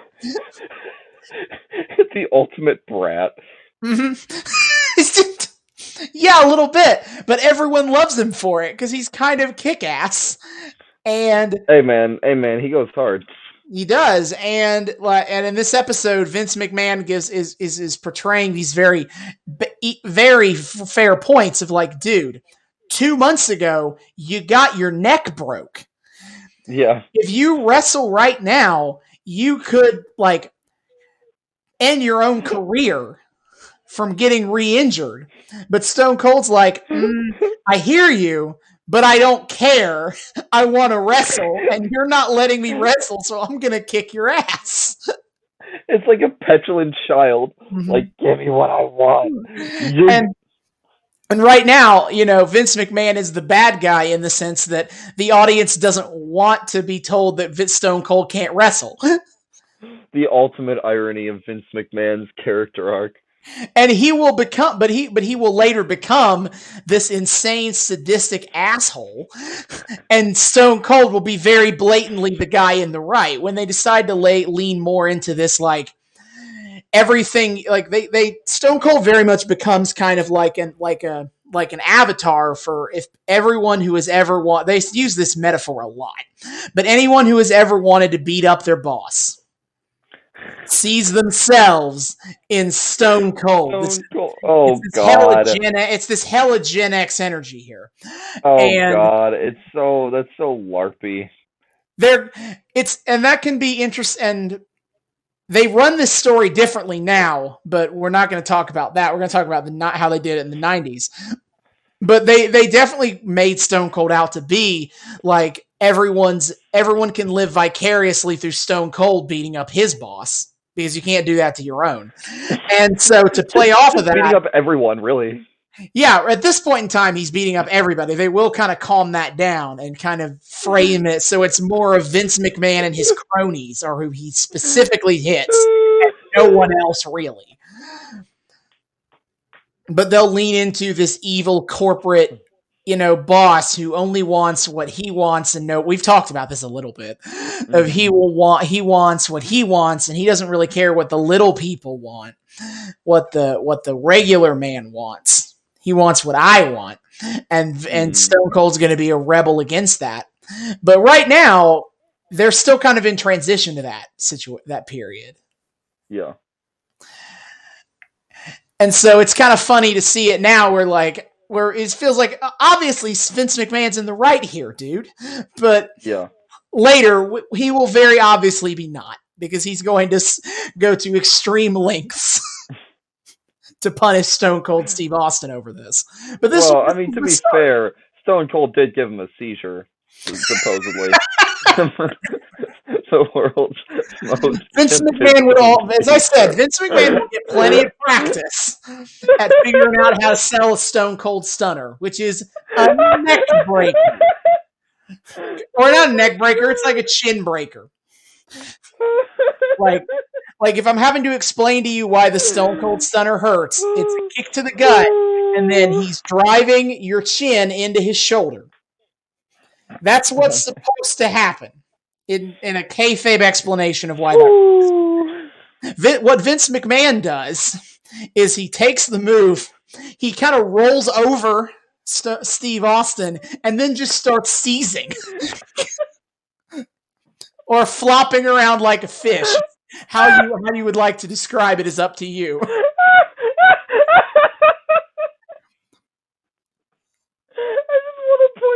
I just really want to point out that the 90s are like, the 90s WWF is taking itself so damn seriously, and everything's supposed to be so like extreme and gritty, but this is the hardest I've laughed out of all of our episodes so far, just losing it over the crazy shit that's going on. It's so dumb and it's so silly and I love it. Wrestling! I'm sorry.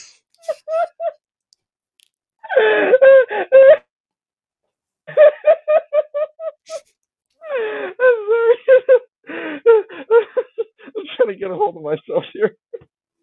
No, this is great content. I feel like every podcast has to have that episode every once in a while where just one or both of the hosts just absolutely breaks over how ridiculous the thing is, and that's the meme of the episode. Has been, and in our intro to the 90s is the we broke David episode. Yep.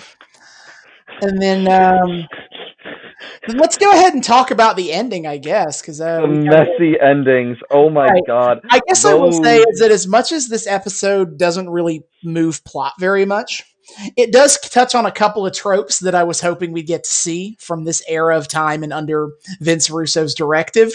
The main one being let's end a match by everybody running out and just start fighting, and then it's just over, I guess. Call in everybody. For my fellow Spy Kids 3D fans. This episode had 5 matches, one of which was a match where you could not get disqualified.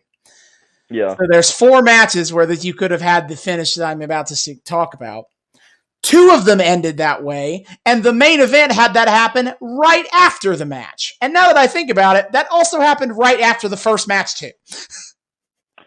Yep. It was, we had a lot of just people storming the stage out of nowhere. I always have to wonder if they took inspiration from that groundbreaking moment where, okay, by the way, this is really random. How much post do you feel like doing on these episodes? Because I have a really funny gag in mind, but I want to ask you about it first. I don't mind. Go for it. How would you feel about until we go back to the 80s putting a censor bleep over my use of a certain peripheral character's name every time I have to refer to her? What are we meaning here? Miss Elizabeth. I don't know why. I'm just so tired already of talking about her that I just want to censor her until we absolutely have to go back to the 80s and be like, oh yeah, she's here. We've kind of now created our own phrase for absolutely absurdly frequent replays of the same moment over and over again. Yeah, it's the Elizabeth classic. That's her finishing move. Yeah, is endless replays. The spirit of Miss Elizabeth. Anyway, So yeah. If you feel like going back and post and making a gag out of that, by all means. If not, completely understand. Anyway, I almost wonder if Vince Russo took some inspiration from the momentous moment of Elizabeth um pulling Hulk Hogan out on stage and just him jumping in and wailing, because it kind of has like that energy with like silly cartoon Simpsons like vibes to it, where it's just like everybody comes in and starts wailing. Like everybody does it every single time. Yeah, and there's no rhyme or reason. It's just like it's just they almost like materialize out of nowhere, and it's so I can't help but just die of laughter when I see it, because it's so ridiculous. Just out of nowhere, the stage just explodes with people. Like suddenly there's Just 10 come people flying going in the in. ring and they're all just throwing hands. My personal favorite in this episode is China, because sure, she's getting involved every time people are storming the stage, but then there was also the brutal match where Mm-hmm. she flies in on Cactus. Oh yeah, absolutely. Like after, like she tries to, like she's trying to do a thing where she tries to break up the pin by jumping on Cactus Jack before the match is over, but then she's too late. But then she's too late. So like right after Cactus Jack gets the last pin, she's just right there and jumps Just on looks impotent as hell. him. It's like, oh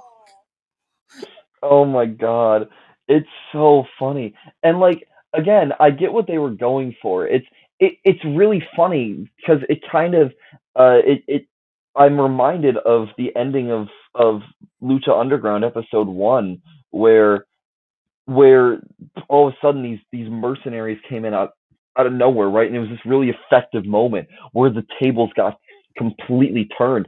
And I was sitting there in kind of this actual shock, and it was this great sinister moment from the commissioner.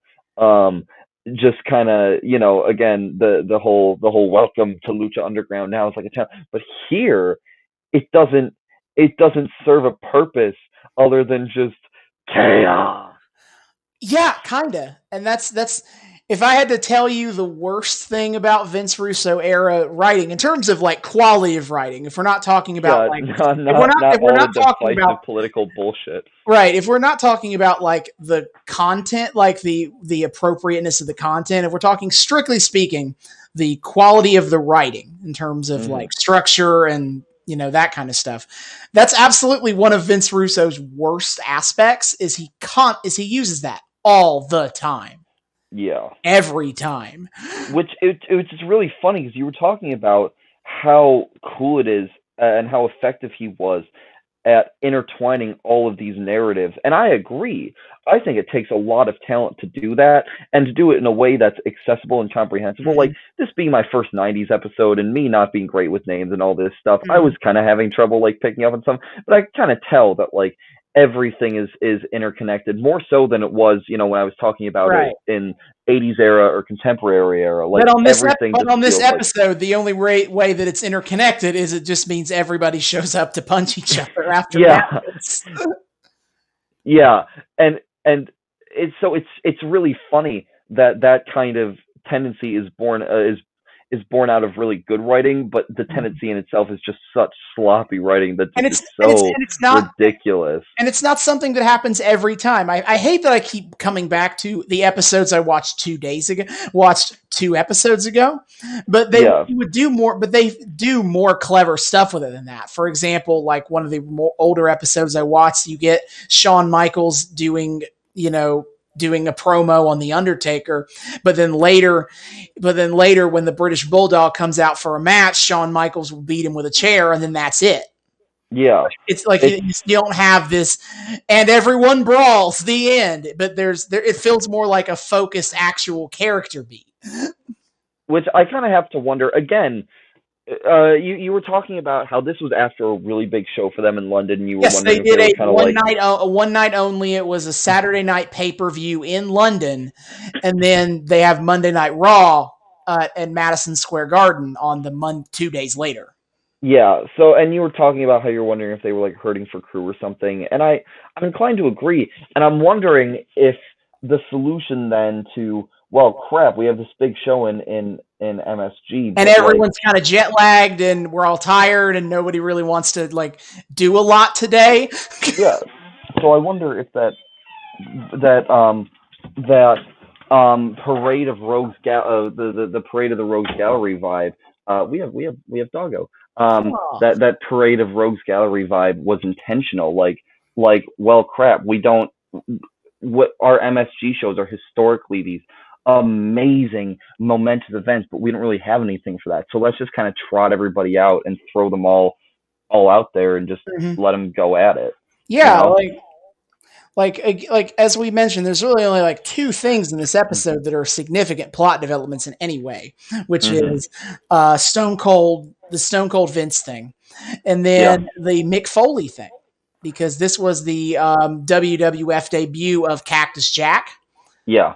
So, and that whole thing, and kind of like a real codifying of the three faces of Foley Yeah. Which, thing, where Mick Foley has three separate, distinct personalities that all wrestle, and they all kind of show up semi randomly.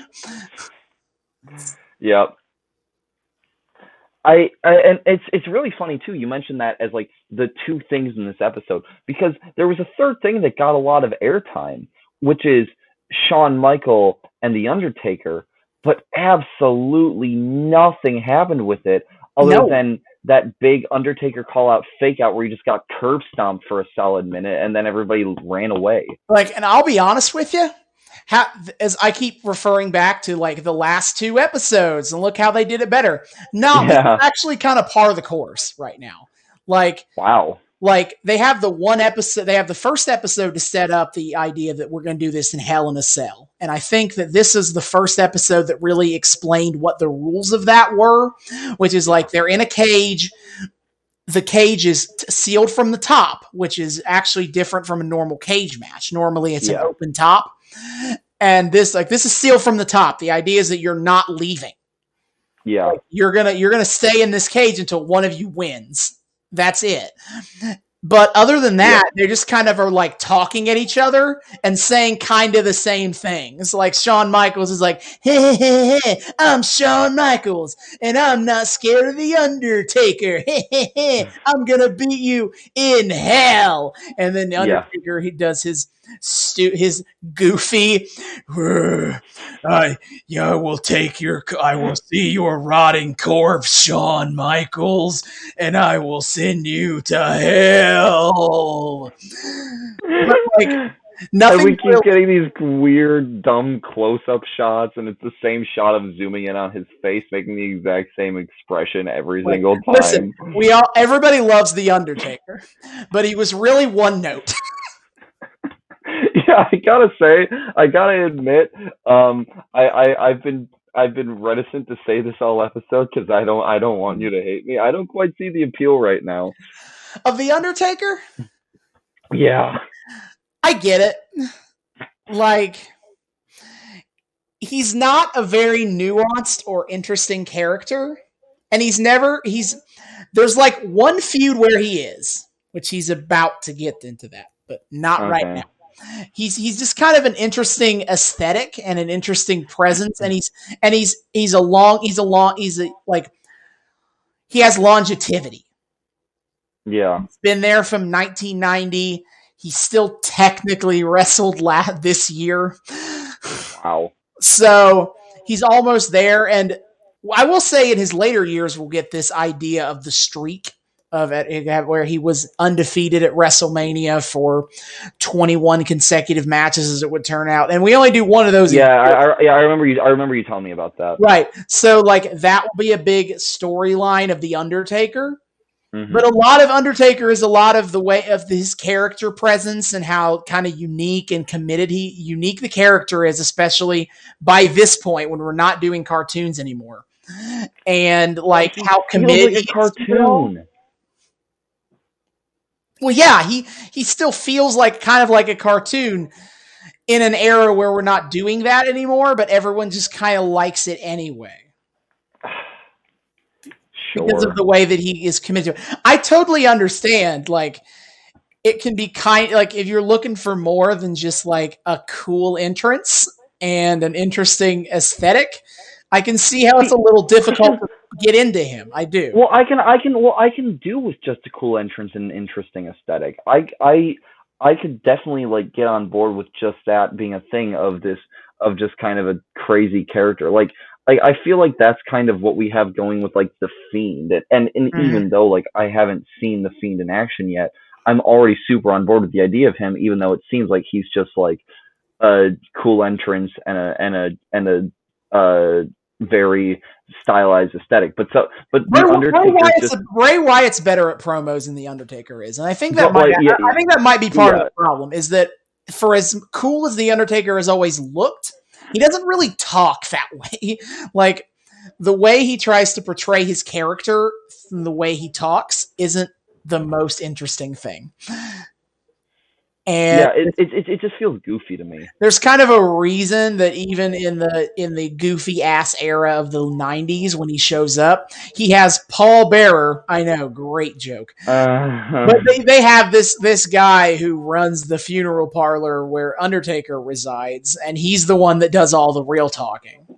Like he'll say he's a manager for the Undertaker. He says all the real stuff, and then Undertaker will come in at the end and go, "You will rest in peace," and then he says nothing else.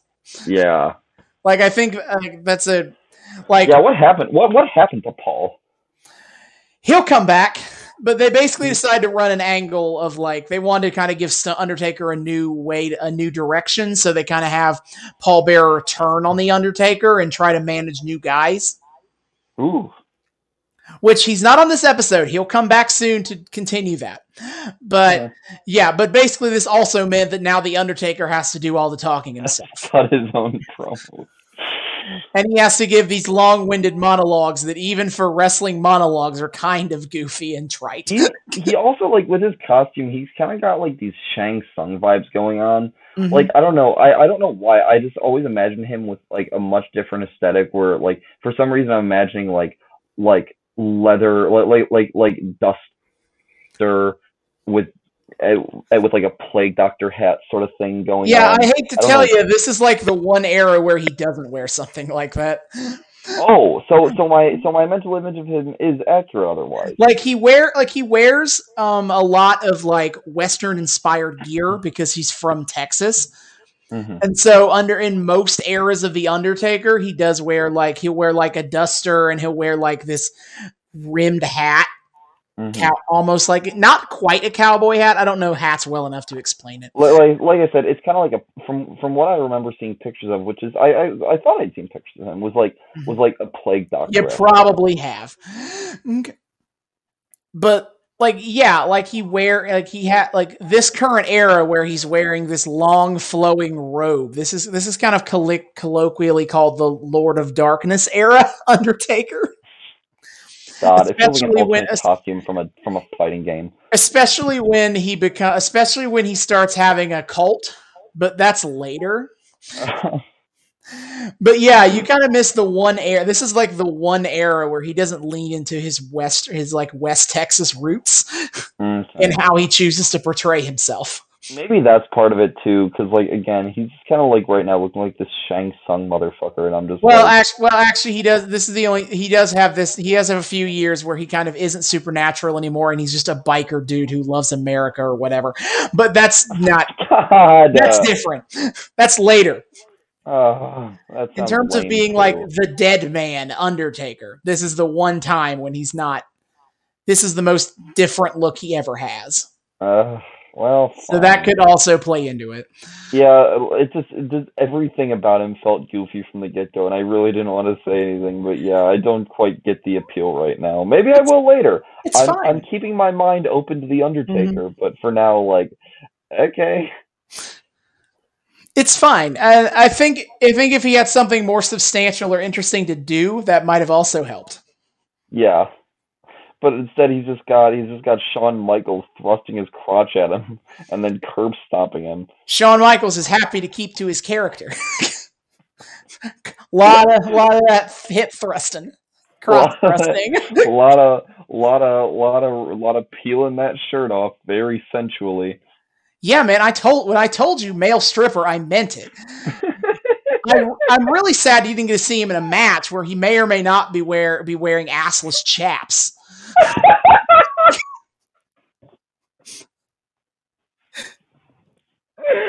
No. This is about the right era to see that. So like he was in his non-wrestling attire tonight. Oh my god. Oh, that's good. Oh, that's funny. Mm-hmm. Oh no. But yeah, this episode ended up being a lot more of like almost an intro to the 90s and what you'd kind of expect aesthetically. Yeah. Which isn't great because we do a whole pre-show about that. Which like I feel like there are things I could kind of grasp at to get more of a deeper analysis from, but I don't I don't feel like I have enough material to be able to do that in earnest with any of this stuff. Like you mentioned a whole lot of the tropes and stuff and a whole lot of like little details and a whole lot of this and that, but it feels right now like there's not much more for me to observe about it other than just kind of shrugging my shoulders and being like, fucking 90s, man, am I right? Yeah, I mean, I point out that like half the stuff I've talked about at this point is references to stuff that has already happened or stuff that will happen. Yeah, again, it's the ultimate filler episode. They pulled off filler in Madison Square Garden. Yeah, like I'm not talking a lot about what actually happens in the episode. Yeah, no, it wasn't like last week when we had like distinct things to talk about for each match of Lucha Underground. This is just kind of like a puddle. It was an interesting puddle. It was often a very a visually engaging puddle, but it was just kind of a puddle. Yeah, and even if we were taking this as a like stuff to talk about, there's a lot of stuff from this time period we didn't get to see. Like as I mentioned, the gang wars thing was very much on the back burner. None of the other groups showed up. We didn't get to talk about Minnie's wrestling, which is something that I mentioned on the first half, but I wasn't sure that it would show up, so I didn't really talk about it. It's okay. Yeah. We didn't get to see any of the light heavyweight division, which WWF didn't give a shit about that anyway, but I could have at least talked about like why they did it and why they didn't care, but that wasn't there. The only prominent Sunny was on the show, but at this point she's kind of been relegated to just kind of announcing a match every once in a while. Yeah. So we don't really get to talk a lot about how women were portrayed. Because other than you get Marlena Waller just perving on every single thing that crosses the stage with boobs on it. Yeah, pretty much. But like, there's not a women's division yet, and Sable was just in the commercial. So like, there's not really anything interesting to talk about in terms of like how the women were used. I mean, I guess you could talk about Marlena, who is even in less clothes than she was last week. Great. Sure. Yeah, like I mentioned, a lot of fetish gear there. Yep. And as I told David during the show, we're gonna get even more fetishy with Goldust stuff. I mean, we ain't here to kink shame, fam. We're just, it in this case feels kind of yucky considering the broader story implications. Right, there are broader story implications of like she is being held by Brian Pillman against her non-consensual, and he's having a lot of sex with her. And she's totally into it. Wink, wink. Except she's definitely not. Yeah, every time they cut to her, she just looks horrified and disgusted. Yep, which is great acting on her part, but also gross. Please, can we? Yeah, I almost have to wonder how much of that is acting. But okay, I am going to say that I guess this is as good a time as I'm going to get to kind of talk about, we talk about content in wrestling and what is and isn't appropriate. And kind of how it kind of works a little bit differently, I think, in wrestling. Is this time to get on a soapbox a little bit here? I think that a lot of it's pretty much like everybody kind of agrees this whole storyline is gross. Anyone who talks about it is like, this is gross and bad. But you could easily make an argument an argument of at least like if this happened on another TV show, you'd still probably think it's icky, but not as much, or at least you'd more easily be like, this is just fictional. These are characters. Yeah. And I want to talk a little, get on my soapbox a little bit of why that's a little bit different in wrestling. Mm-hmm. And the reason I think it's a little bit different in wrestling is because in wrestling, there's a lot less of a clear divide between real human being and the character you're playing. Mm-hmm. That's been the way it goes in wrestling forever. That was intentional. Yeah. The traditions of wrestling believed that this is the only way you're going to be able to really keep people watching the show is if you trick them into believing that it's fake, that it's real, excuse me. Yeah. So, and in a way of making sure that they never figure it out is to always be in character. Mm-hmm. And even as we see a death of kayfabe as it was, now where everyone is in on it that it's fake, and even WWE doesn't try very hard to be like, no, bro, this is real. Yeah. It's still kind of almost baked into the tradition of wrestling to still kind of be in character. Like, no one's forcing anybody to not be in character all the time, and it's not like you'll get punished if you do. Yeah. But at the same time, there's positive rewards to being in character of keeping kayfabe. Like, if you go on social media and you keep kayfabe, especially if you're a really esoteric character like the Fiend Bray Wyatt, yeah, then people will praise you for that. Like people, like the fans enjoy that kind of extension of kayfabe outside of the realm of television. And I won't lie and say that it's not kind of fun to see these characters still exist in some way or another outside of television. But I think what that does is now you can't really push the envelope the same way. Because like if you do a show where an actor or multiple actors play Klansmen, let's do a very extreme. Well, they're not going to pretend to still be Klansmen after the show ends. Yeah, we don't have John Goodman, dancing around in an eye patch, beating up George Clooney, and then going to a Klansman meeting IRL.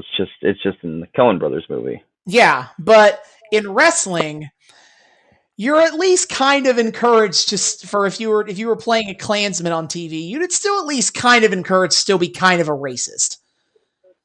To kind of sell the idea that your this is real. This isn't just fake scripted crap. This is real. And so I think the fact that like wrestling blurs this line between what is real and what is not real makes it harder to push the boundaries in terms of what isn't real. Like, it's all a little more uncomfortable when you're not just playing a character who is blatantly raping a woman on television. You're encouraged to keep kind of being that guy. And if I can get up on my my slightly smaller and shoddier crafted soapbox next to you, I think another element to it too is by virtue of kind of how commercial wrestling presents itself in our culture, stuff like that is played with a lot more irreverence. And you can do that in fiction.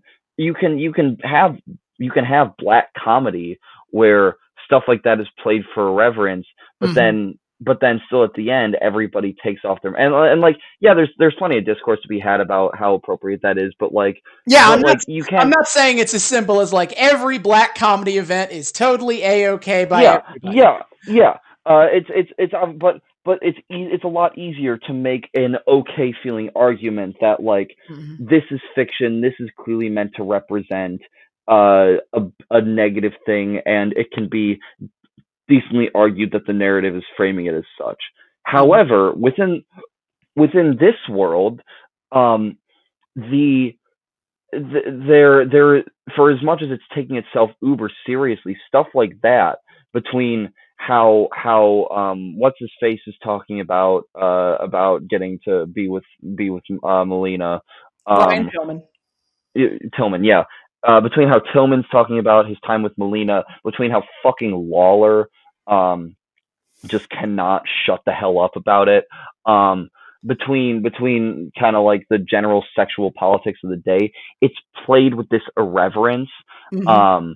that is pervasive, and because of kayfabe, does not never gets taken off for anyone to turn to the camera and say, in all earnestness, "Hey guys, this is all a game. We're all playing here.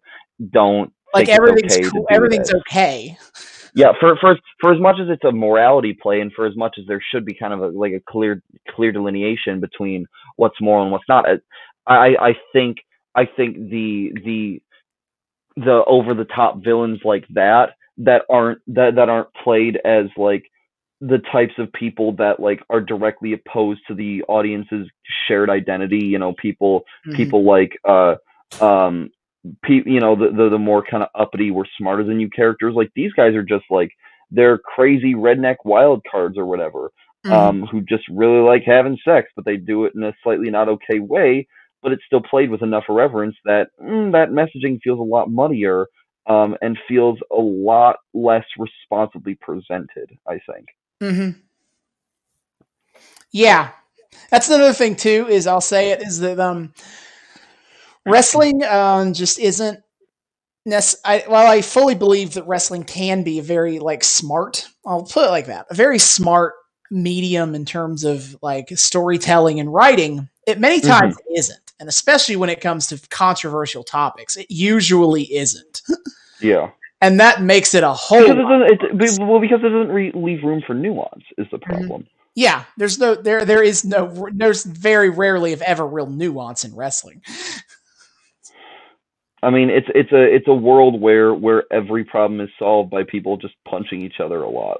Hmm. Like this is not a world of gray areas, Hmm. and And that not a world of difficult conversations. Because why right. have difficult conversations when you can just punch?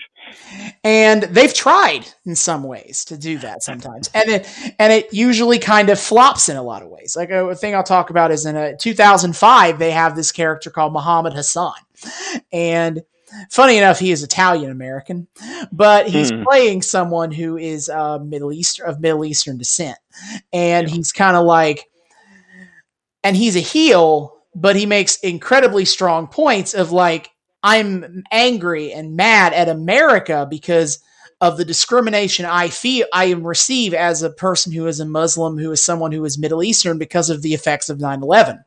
Yeah. And he makes a lot of good points, but then you get like the other side, like the good guys fighting against him, do the incredibly stupid crap of like, well, there's violence and hatred everywhere, Hassan. It's not an American issue, or they'll say things like, but this is America. You can love it, or by God, you can leave it. I think I've lost count of how many times I've heard that phrase on WWE television Man.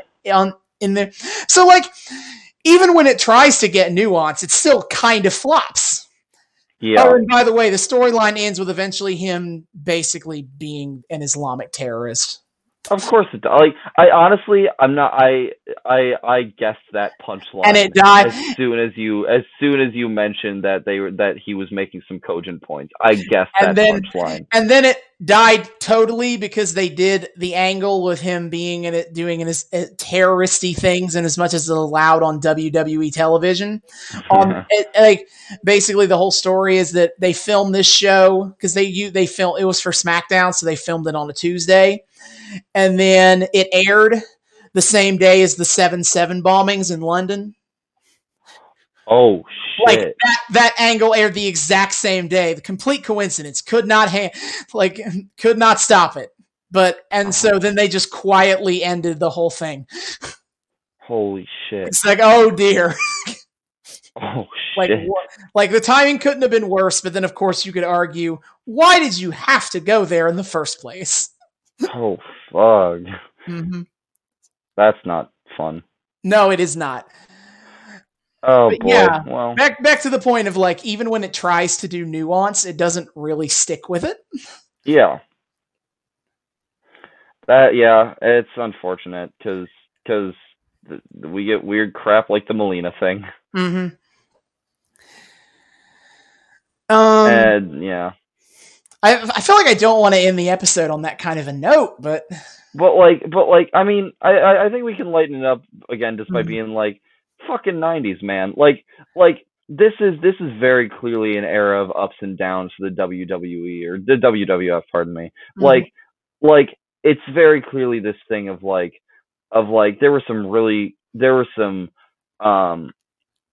really dumb things put out in this era. You know, a very much a product of Vince Russo's clearly bombastic style of writing. And for as much as I'm sure in the moment it all felt really cool to the fans, and you know, like you were talking about, like this how they got their fan base back. It kind of had like this edgelordy resurgence. Yeah, this kind of stuff. Yeah. Yeah, and I'm sure back in the day it made everybody feel like major badasses, but now you look at it and it's just so silly. And it feels very more than I think any other time in wrestling. It feels a lot harder to get into if you weren't there. Yeah. I'm getting into it in my own way, just not in the way. Sure, but not in the way that everybody else did, and not in the way that anyone intended you to do. Yeah. But I mean, I think that does lend itself its own charm, though. Just kind of like the so weird, it's hilarious era. You know, we're there. This is going to be. I think this podcast, when we kind of have the Discord side of this podcast, there's going to be this always kind of really weird feeling duality between the silly and ridiculous that we get to laugh about, and like the kind of serious and dour points of discourse that we need to have like kind of serious discussions about.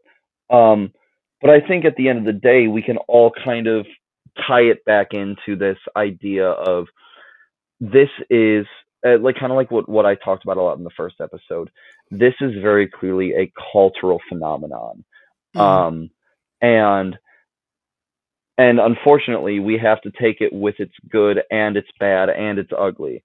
And I think that is what makes it worthy of examination in this way. You know, I've been kind of so far feeling like, man, am I just really forcing it by trying to be like this analytical, philosophical mind? No, this is everything. WWE. This is kind of everything I want. And well, and when I say that, I hope you don't mean. I hope you know I don't mean it in the way of like I'm subscribing to the WWE is for dumb people trope. Just more in the line of like, is this content that that anyone outside of us could get anything meaningful out of? But I think so.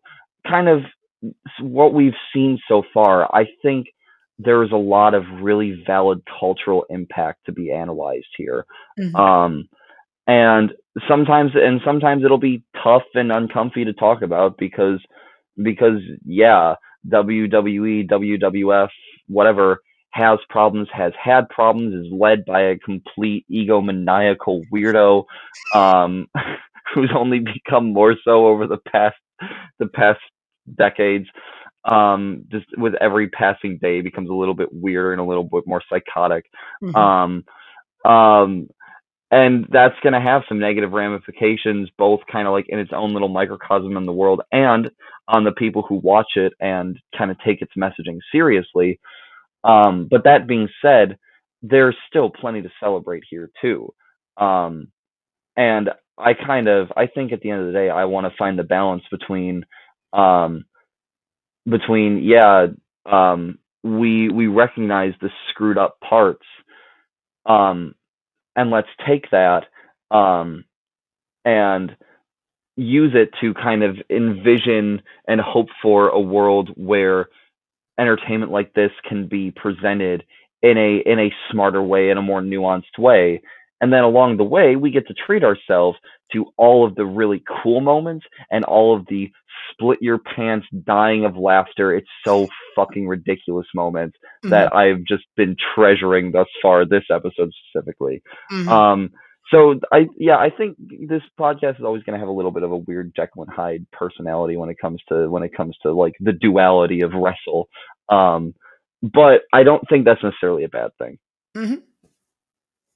And man, this is going to be a long episode. So thank you all for sticking with us for this one. 2 hours 10 I think is what this ends out to. Yeah, this is gonna be a big boy. All right, where we go next? Ooh, that's a good question. We've hit Lucha Underground. We've hit, which is the one, almost like the one thing I really wanted to show. Well, I think there's one. If we're doing if these beginning episodes are kind of an introductory, what's the term? Like a tasting platter. I think there's one more major thing we got to hit. What would that be? Let's would it be at all possible next time to move a bit more eastward in our cultural examination of the wrestling world?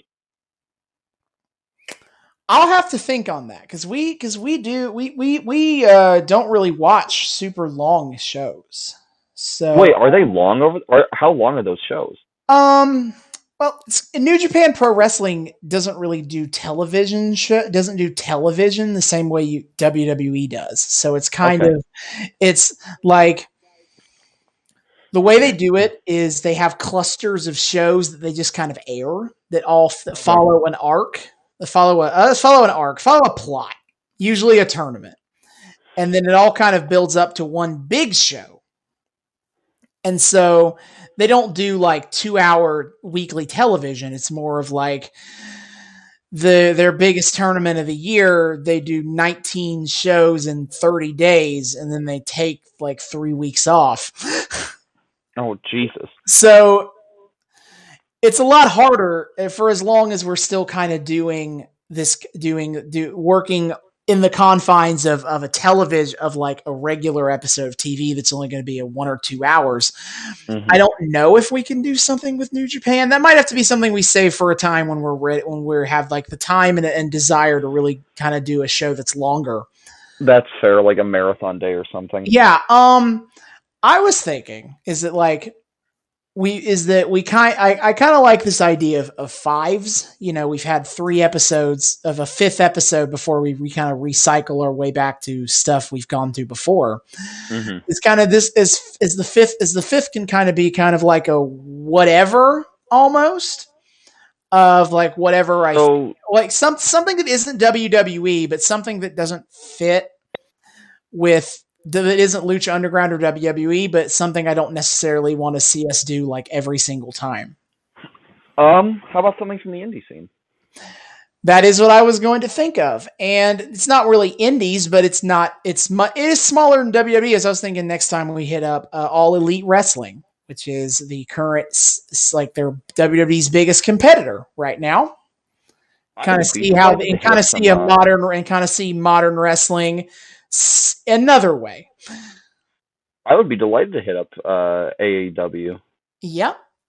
In that case, what we will do next time, we're gonna go get All Elite. Yes. All right. Look forward to it. I'm ready. See you guys next time. So long.